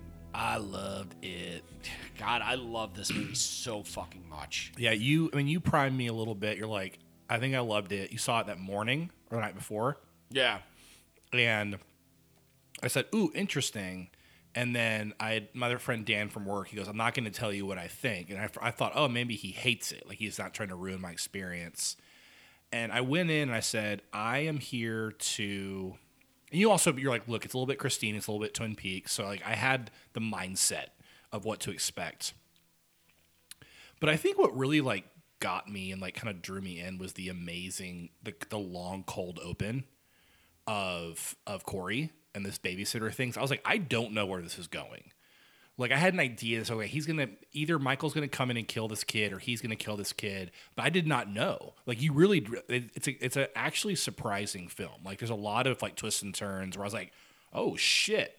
Well, because the first two movies take place in 2018. They're, again, the way that his first two films and his films in general kind of metabolize the original sequels is that it's the equivalent of Halloween 1 and Halloween 2. The Carpenter and Rick Rosenthal movies, they all take place over the course of basically one night for the most part, from the third act of one, Halloween 2018, into Halloween Kills.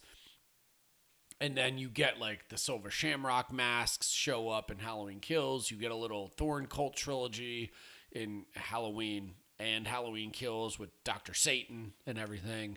But here, it feels like you pick up 4 years later, and it's just this new kid that we've never seen before, and it opens, because this is before Laurie is even introduced with her book and everything, which we'll touch on in a second. But yeah, you get this cold open, and you're here just kind of sitting there being like, what's happening here?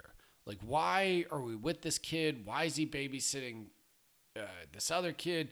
And this young kid, like, it feels like something's off about him because his parents are rich. They drive this black, almost like convertible Mercedes.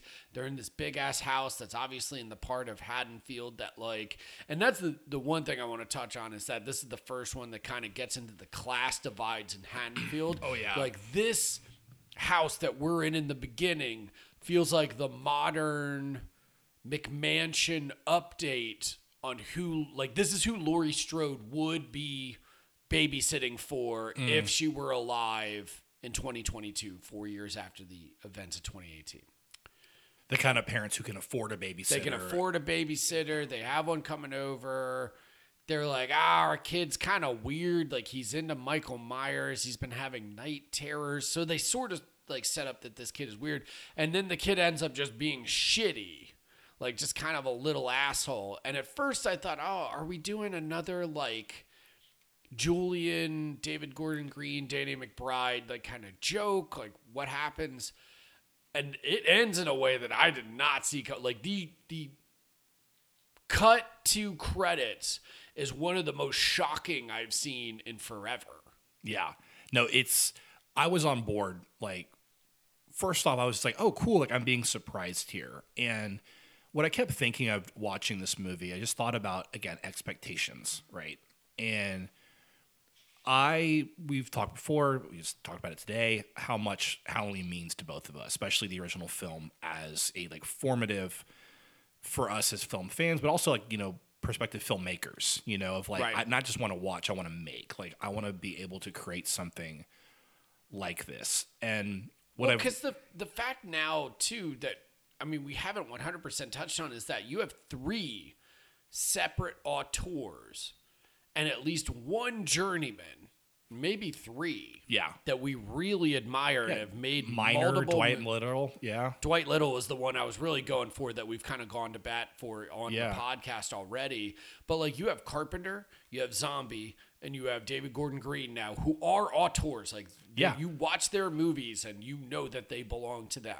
And then you have Dwight Little, you have Rick Rosenthal, and Steve Miner, all journeymen who have operated inside of, like, slasher and horror franchises that we really like. I mean, I just revisited Lake Placid for the first time that Miner directed, and that movie is great. I forgot how wonderful that movie was. It's hilarious. It's so everything Oliver Platt does in that, like, we could do a whole Lake Placid episode just based on his character. And you know what? I would. We could do a Gator movie. Oh, because we did Sharks. We could do a Gator movie episode. Baby, we talk off mic. Okay, but yeah, you're here, and, like, this feels like them being like, we're again metabolizing a sequel because it ends with Corey accidentally killing this kid and cuts to black, and it's the Halloween 3 font Yep. for the credits. Oh, I literally leapt out of my seat. And it was that you knew, if you're a Halloween fan, you were like, oh shit, these are guys, auteurs who are like completely familiar with the franchise that they're operating in and the idiosyncrasies in specific that they're operating with. And they're just like, we're doing this. We're doing something completely different, and that's what we get. I love that because I thought the same thing because, you know, from what I'd read ahead of time going in and what you told me and other friends had told me, you know, I saw it opening night, but I still was behind. Everyone had already seen it ahead of me, you know, everyone in my life. And I was like, when those credits started, I said, oh, you guys are fucking just like announcing that we're doing, and it's also the third of the series. We're doing Halloween 3. We're zagging. We're completely zagging here. And and we'll get into this more, but like one of the things I really, really love about this film is it's not just a tribute to Halloween. It is a tribute to Carpenter. Like you were saying, it's Christine, right? But it also feels like part of his Apocalypse trilogy. It feels very apocalyptic to me. You texted this to me, and could you expand on that? Because I don't get the Apocalypse trilogy vibes at all, but I want to hear your take on this because I am intrigued by this. It sounds neat. So, I mean, and so Apocalypse trilogy, The Thing, Prince of Darkness, and then which they're watching The Thing in the first like cold open scene. Exactly, and then Mansions, and then at the in the Mouth of Madness. Mansions of Madness. In the Mansions of Madness, I would also watch that. I was actually quoting Springsteen there. Mansions of Madness were suicide machines. But just the sense that there's an apocalyptic energy to like what's going on. There's again the sense that like evil is not specific to one figure. And that's why I think, especially with that trilogy, you have the sense that the thing is many things. It is a disease, right? Prince of Darkness is this unknowable. Everyone's infected by it. It's like science can't explain it, or it tries to. And then in the Mouth of Madness, full on the kind of like plague mentality of an author and like his vision. Yeah, what happens when you're able to evangelize evil to the point that it manifests in the real world? Yeah, exactly. And I think that this connects to that, where what you kept saying, we're talking about the other film, was like the idea that like evil is bleeding out into the city, into this town. It's affecting everybody. And it's doing that. And it's very, I mean, you mentioned this before I even saw it. You're like, it's a little bit it. It's a lot bit it. Yeah, it's dairy. It's straight up fucking dairy. Well, the scene where I literally was just like, oh my God, they're fucking doing it. Is when they push him off the bridge. They push him off the bridge. I said, this is the scene. And he gets sucked in by like Michael Myers. Okay, so we'll just get into it. Corey Cunningham is the kid from, he's the babysitter in the cold open. And then we catch up with Laurie, who's now moved on 4 years later. She's writing like this weird like self-help memoir thing about her being a victim and surviving, which that's ham-fisted too, but yeah. I also want to get in, I don't know how much of that isn't parody. Like it feels like them taking the piss in the very David Gordon Green and Danny McBride because of their hyper cynical, hyper acidic like comedies like Eastbound and Down and Vice Principals in particular, and Righteous Gemstones, frankly, is the idea that like we've idealized these figures who like take these horrible, devastating events that happen in their life and more or less turn them into like EPUB like sensations. Like what happens if like Laurie Strode just becomes this woman who's more or less like a glorified mommy blogger and like shoots this out into the universe? There's a little bit of that to me. Now, how much of that do I think is intended or not?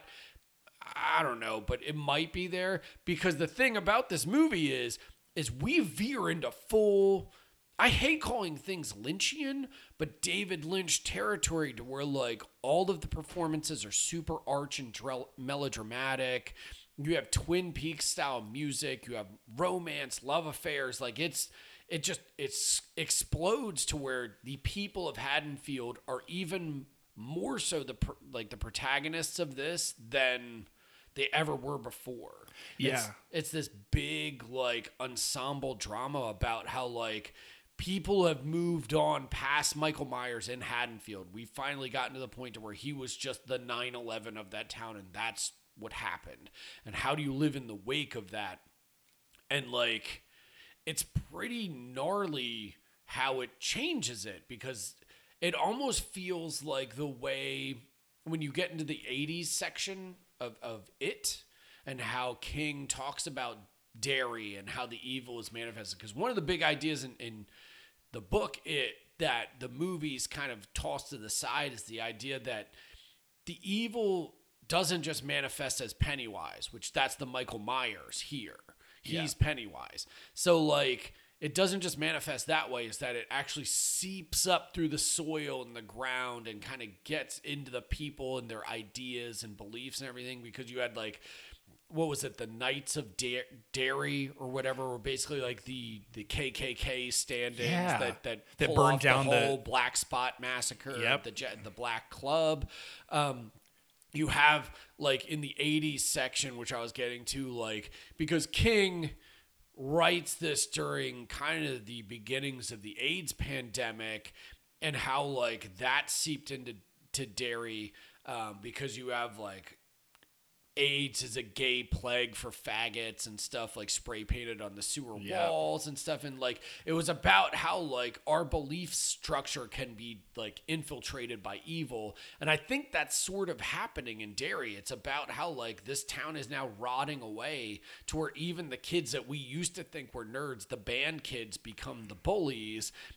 And like, there's homeless dudes that are like just kind of camping out by like the sewers and are like listening almost to hear like if Myers finally comes out, because that's their like, that reminded me of Prince of Darkness the most, of like Alice Cooper playing the homeless guy, like listening to the call of Satan maybe.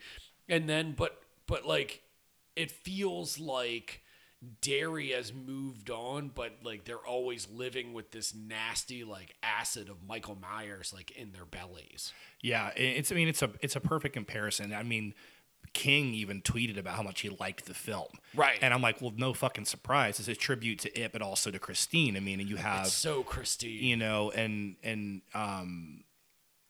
you were the one who told me, right, that like, or someone told me that like straight up like he pitched, he's like, I want to do Christine. Yeah, Christine was a buddy of ours, Brett Arnold, pointed out an interview to me from about a year ago, like leading up, and I believe during production, where he was like, Halloween isn't the only Carpenter movie that we're referencing. Like, I'm a big Christine fan, and that's going to be like a big plot point kind of moving forward, or like a big influence moving forward. And you can feel that here, because this becomes about like even to the last name Cunningham, like our protagonist is a guy who finds love, but also finds a reason to live in like evil.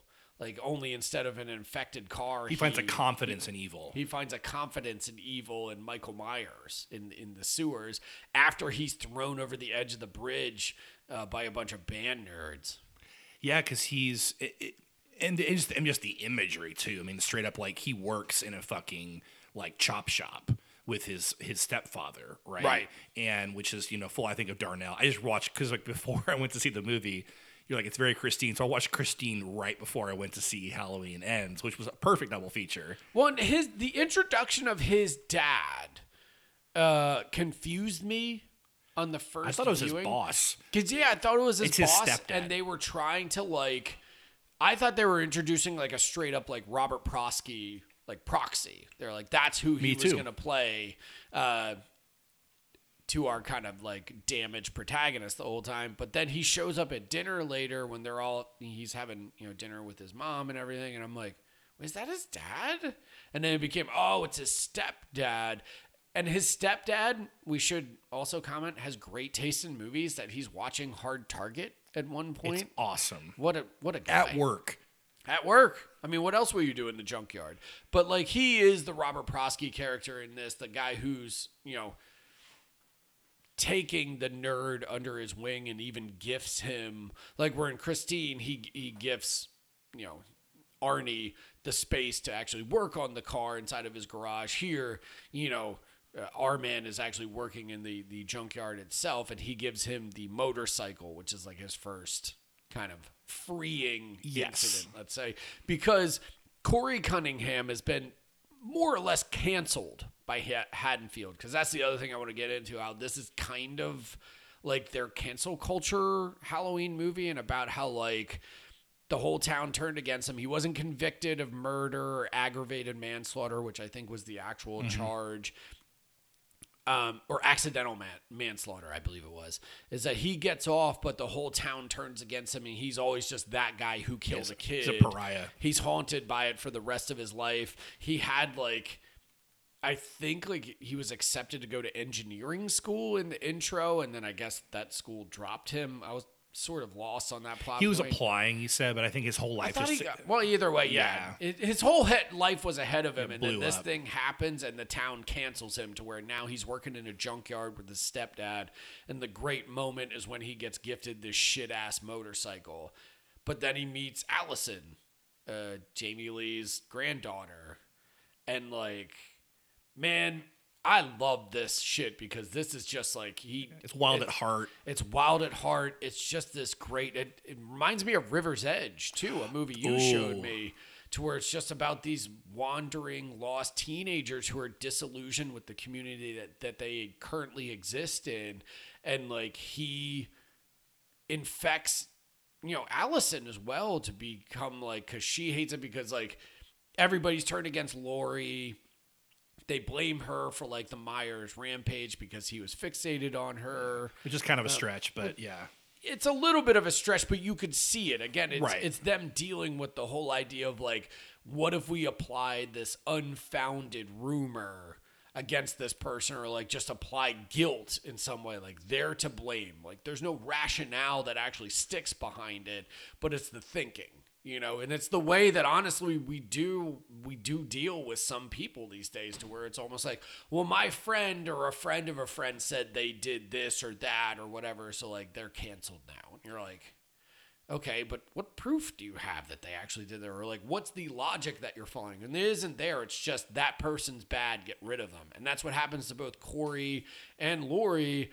And then by proxy, Allison, because she's the daughter or granddaughter of Laurie Strode, despite her mom being killed in the events of Halloween Kills, she's kind of on the outskirts too. And like the whole idea is, what if these two came together, and like he, in like a very Badlands sort of way, is like, what if we say, fuck society, fuck Haddonfield, let's burn it all to the ground. And that is the story moving forward. And like, it was almost like I was watching this, and like you said, like the intro hooked me, then it kept going, and I kind of got hypnotized by it. And then I realized that's where we were doing with it. And I was like, oh my God, they're just like, fuck all of this. Like, what happens when trauma is passed down through actual generations and how they process it? And then it's just go and turn that into like the romantic Halloween and just run with it on like an elemental level. I was like, yep, you made a movie just for me. That's great.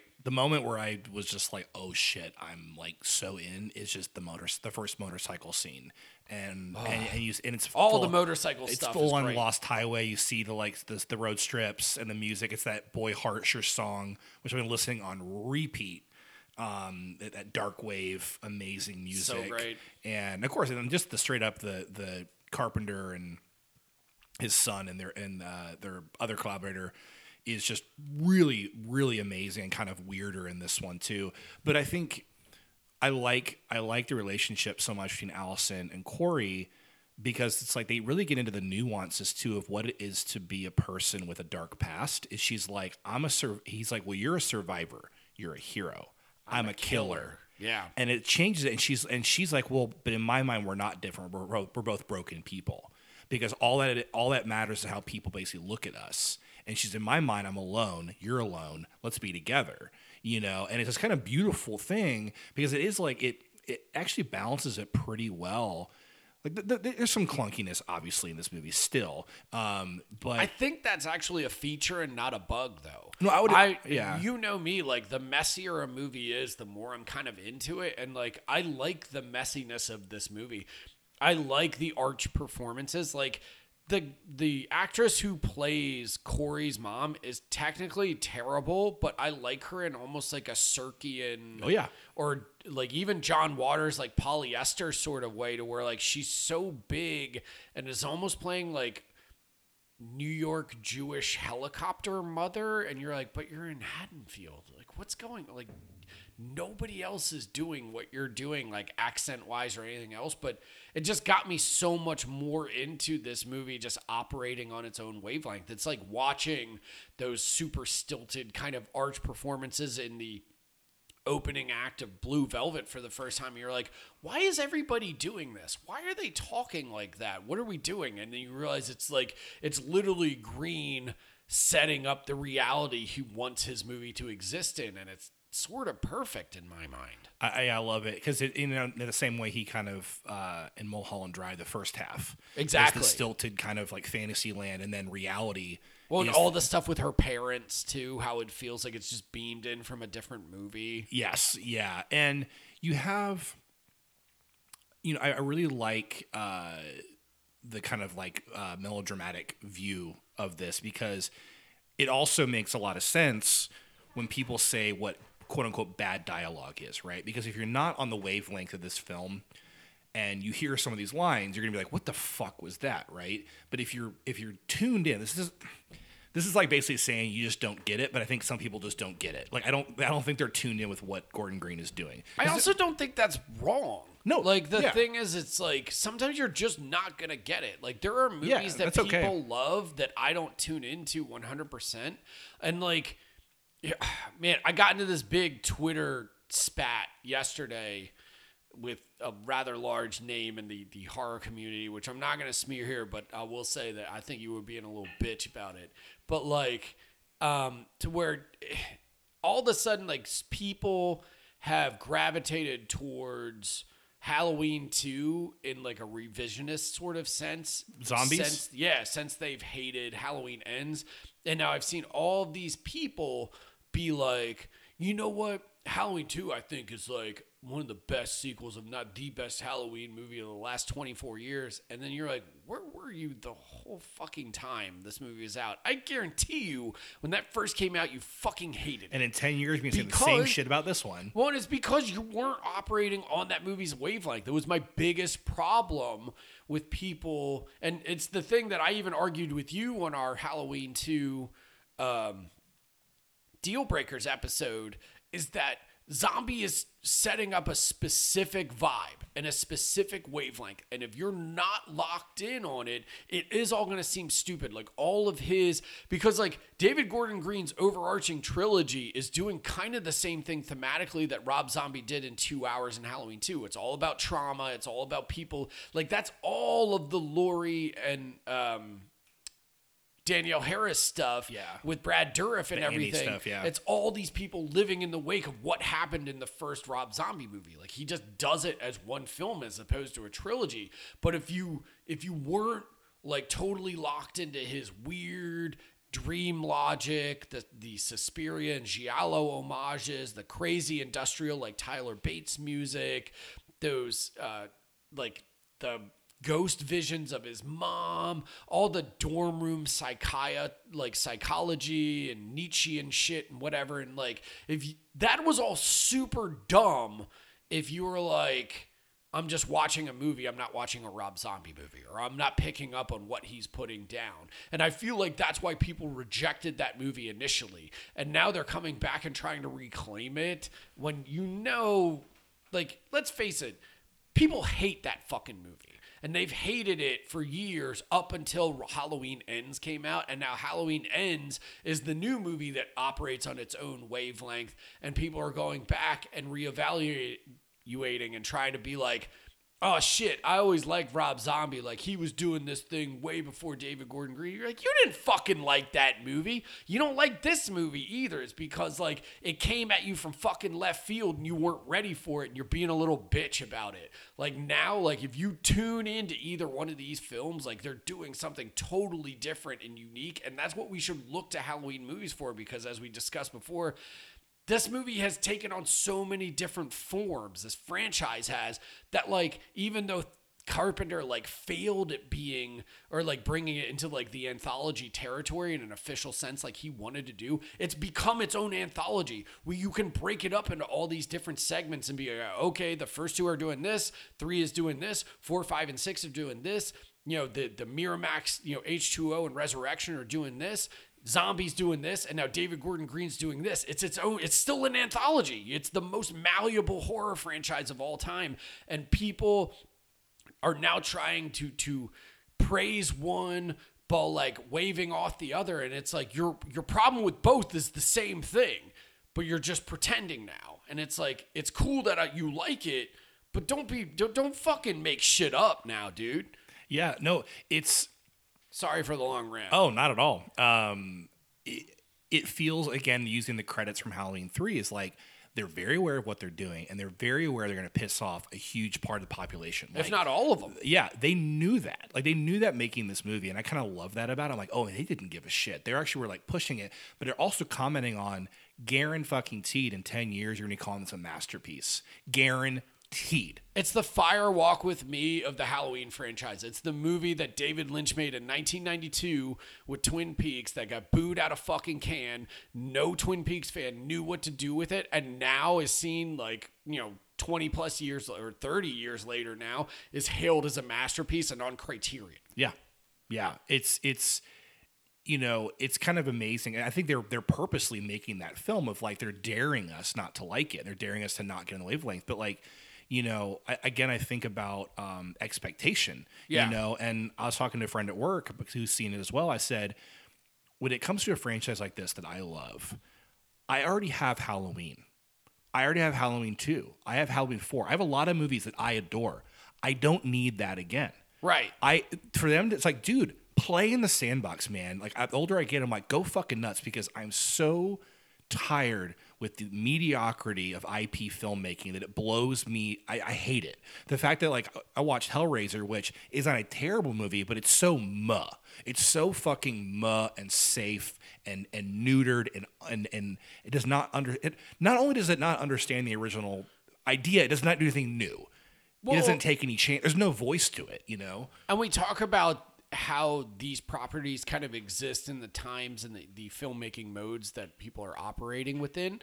And Hellraiser feels like somebody approximating the idea of Hellraiser as this story about trauma, to where David Gordon Green and them are actually interested in that, and the generational kind of passing of trauma and everything. They just took 3 movies to actually do it. And it's the difference between somebody having an actual vision for it and somebody trying to be like, well, I think this is what audiences want now. And that sucks to say about David Bruckner, because like I really love a lot of his movies, but like Hellraiser just feels like the studio approximation of what would be popular now. Well, all the problems are in the script, which is not him. I mean, like that. Not to get onto Hellraiser, but like it's still a well-directed film. Like he's gonna have a career. It's great, yeah, sure. But except for the Cenobites. Yeah, oh yeah. But for speaking of Halloween though, speaking of approximations, or not approximations, but speaking of like kind of pulling elements from the sequels and like doing their version of it. One of my favorite moments in Halloween Ends is, I think, a clear reference to a scene from Halloween 2 from 81. So in 81, and we talked before, they are Halloween 2 fans. Oh, yeah. Because all the back alley stuff is like of walking around Haddonfield in part 1 and in Kills is straight up that like all the whole cold opening of Halloween Kills. Like the alleyway is them redoing that amazing opening of... Well, they do it in Halloween 2018, too, to where, like, it's all about him walking around the trick-or-treaters in Haddonfield and stuff. That murder that we described, the crucifixion, that's basically their update on the cold open of Halloween 2, where he's just sneaking around the houses and everything. Dude, he's straight up in Halloween Kills he comes in on this woman and kills her off screen, goes to grab the knife, and it's next to a big piece of ham, which is from Halloween 2. Right. It's the old woman. And they literally go into that detail of like, oh no, we're doing... This isn't just for fans. It's us saying we're, like you said, a remix of the elements. But there's the moment in Halloween 2 in 81 when they're before Michael shows up at the hospital, and they're all sitting in like the break room, and it's like the kind of like more prissy nurse who's like Christian, Leo, Rossi, and then Lance Guest, right? And he's doing the whole "Amazing Grace, come sit on my face," that whole thing, and she's getting offended. And yeah, which we should note that had they all survived the events of Halloween 2, that whole staff probably would have been fired the next day. Worst hospital staff ever. The worst. Yeah, those babies would. I mean, what happened to the fucking babies? They're all there while Michael's killing people. Like, no one's still there, them. probably. They're still there. They're just growing old. But she says that amazing. They're talking, and she said, well, yesterday, my friend saw him walking around in the field behind the old drive-in. Julie said he looked so creepy. And then Leo's like, Julie's full of shit. And she's like, what? He goes, he didn't get out till last night. But it was this moment of like her telling this creepy, again, the legend idea of like the way it spreads, urban legend, idea of like what a creepy image you have in her mind of just Michael Myers walking in a field in the afternoon behind a fucking, drive-in. Like, what a perfect image, right? And then Halloween ends, they're playing at the pool hall or the bar where Lindsay works. They're talking to the dad of the dead kid from the beginning about Corey. He goes, Corey's a good kid. And I'm driving around last week and I see him and he looks me in the eye. I just see him walking and he looks me in the eye and it wasn't Corey. I think that was a reference to the idea he's telling the story now about when, because it's a flashback of like when I saw Corey. This idea of like the way the stories permeate this town and like the legends. And it's like, I think that his version of what he saw is not the way it happened. They're playing with that too, of the way that like stories take on shape and how legends take on shape as well. And it's, again, the idea of cancel culture of like this way they've painted Corey in a certain way or Laurie in a certain way. It's like not even who they are in reality. It's like their version of that. Does that make sense? Yeah. Well, the other movie that this reminded me of that does a similar thing that you're describing is Place Beyond the Pines, which I know that we kind of go back and forth on with how much like I like it versus you and a lot of other people too.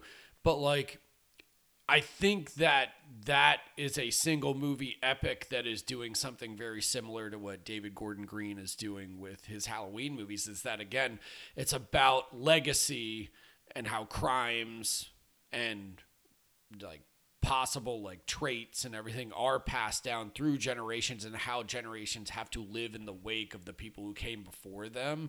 And like Place Beyond the Pines is after something much more specific than what these Halloween movies are, but like they both have the same rustic gothic tone that is all about how small town communities mythologize the people who live in them, mythologize the things that happened in the past, and how maybe they grow bigger than they actually were. To where, like, in Halloween Ends, like, we've lived through now Halloween and Halloween Kills. So we even have our own memories as an audience of them. So, like, we, through, and not to get too pretentious with this, but we can process our own emotions along with the characters on screen of being like, well, if I lived in Haddonfield, like, how would I deal with it? Would I try and move on with my life and be a good person and write a book about it like Laurie?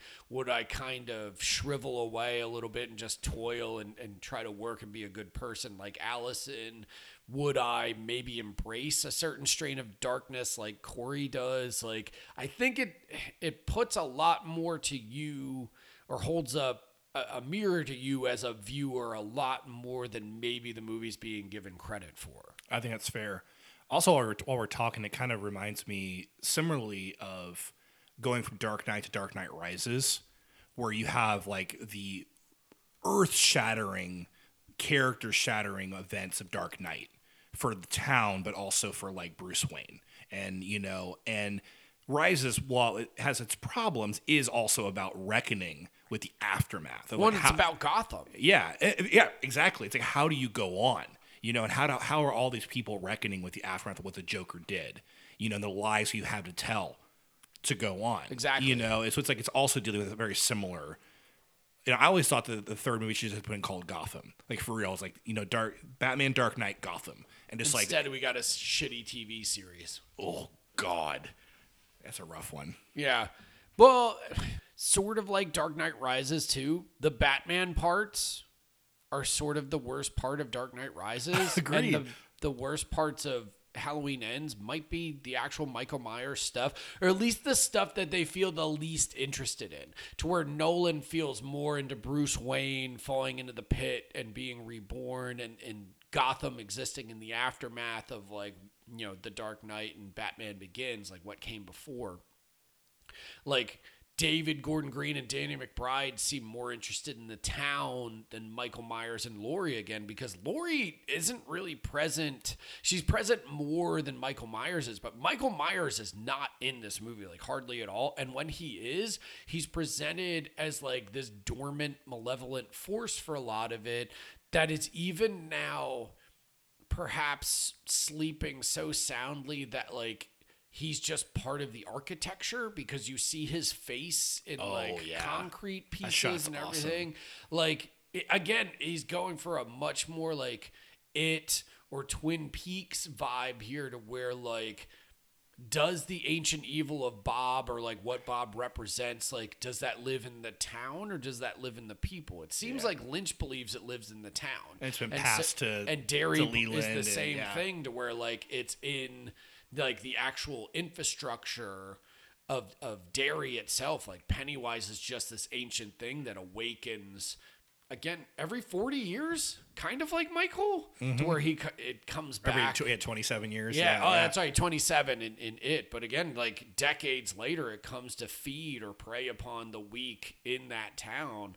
And, like, it's pretty obvious what Green's after. Now, whether or not, again, you're on the movie's wavelength is kind of up to you and your individual sensibilities. But for me, this movie fucking ripped. Yeah, and again, to your point, like, that's where the film probably stumbles the most, is trying to shoehorn in the final showdown between Laurie and Michael. It doesn't build to that. We already had it in 2018. That's the problem too. We already had that.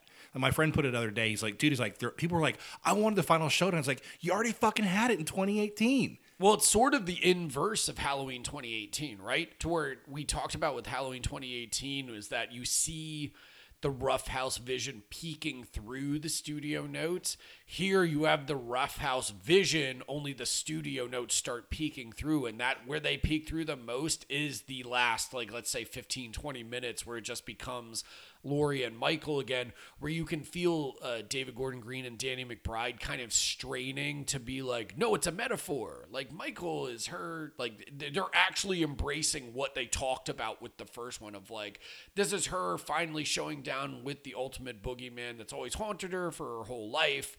Like, they give it to you for 15, 20 minutes, but it also feels like Jason Blum and Universal and everybody being like, at some point, that's great. You guys have made us a lot of money, and we're letting you make 2 and 3. But at some point in 3, you can do whatever you want. But Michael's got to come back and fuck some shit up. Otherwise, like, the people are going to be mad. Yep, and they're still mad. And they're still very pissed off. Well, but then you, after that scene, you have the kind of final procession of everyone coming back and, like, walking with they strap Michael's body to the top of this fucking car, which feels very Rough House, like, and them bringing it out to the junkyard and full on just destroying his body in this giant metal crusher, this car crusher.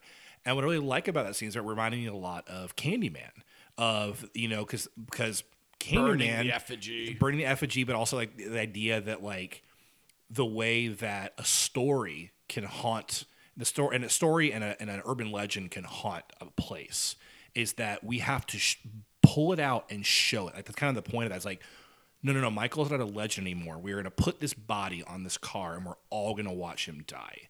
And it's different from the mob energy of kills. This is more like, this almost has a feeling of, like, something like The Lottery, or like a kind of, like, classic, like, almost like Salem witch trials, but, like, not the bad side, but more of a side of, like, the Northmen. Yeah, it's like Old Norse or Greek mythology or whatever that ended with funeral pyres. Yeah, it's like we are going to say goodbye to this monster, and also it's somber too. It's so sad. The whole movie, I think that's the other thing that where people have rejected this movie is that the other two are actually going for, like, scary slasher and violent slasher, almost like body count movie in the second film with Halloween Kills. Like, this movie is just sad. Oh, it's just about, it's almost straight tragedy the whole time and like heartbreaking. Well, I mean, again, back to, David Gordon Green, like Snow Angels, you have the idea of these two lost, you have Marissa Tomei, or no, Kate Beckinsale and Michael Sam Rockwell or Michael and the kid. Oh yeah, these lost characters in a kind of dead end town, or all the real girls. Yeah, This is the movie that if you were a David Gordon Green fan beyond like the stoner comedies and stuff he did, if you watched George Washington, if you watched All the Real Girls, if you watched Snow Angels, hell, if you even watched like Prince Avalanche or Joe's the other one that you can feel a lot of the DNA of like these people existing on the fringes of society and everything. If you were into those movies, this is the Halloween movie you've been waiting for, where like you only got glimpses of David Gordon Green and Halloween Kills. With Halloween Ends, you get the guy who made All the Real Girls and Snow Angels and Joe. Like, that's this movie. Whether or not you're on board with it, that's on you. But like, this is the movie I wanted the whole fucking time. Yeah, I mean, I complained the whole time. I said, dude, like, these aren't David Gordon Green movies. The first two, I was like, they feel like voiceless. Yeah. They feel very voiceless. And I'm like, man, where is he? Because even like he has his voice and like his stuff he does with Rough House, with the shows, like. Even through his comedy, there's this like very specific view of the world, even the way he shoots stuff. And this felt like, wow, this is actually him doing his thing. And I agree, it is fucking dreary. And I love that shit. This just like really clicked with me. And again, it's like ballsy and it's like, it's doing something crazy with a franchise that I love. And I'm just going to try to get ahead of the curve here and be like, you're all going to call it a masterpiece in 10 years. Garen, we'll put money on right now. Yeah, I'll probably be dead, but sure, 10 years. I hope you're not. But Martin, this has been great. We're Yes. on the right side of history, as we always are. Feels good to be right. I know. It feels good to be me, goddammit. But what are we doing next here? Dude, I have no idea, actually. This is the first time in a long time where we aren't really sure. You know what? That I'm on the same page. But feels good, though. It feels freeing. Yeah. All you'll know is that it's horror related because we're still in the month of October. There might be a slight delay in the next episode because I am traveling to Phoenixville, Pennsylvania again to see the Exhumed 24-hour horror marathon. But when I get back, you better believe we've got a little more spooky season content for you at Secret Handshake. So stay tuned. See you then.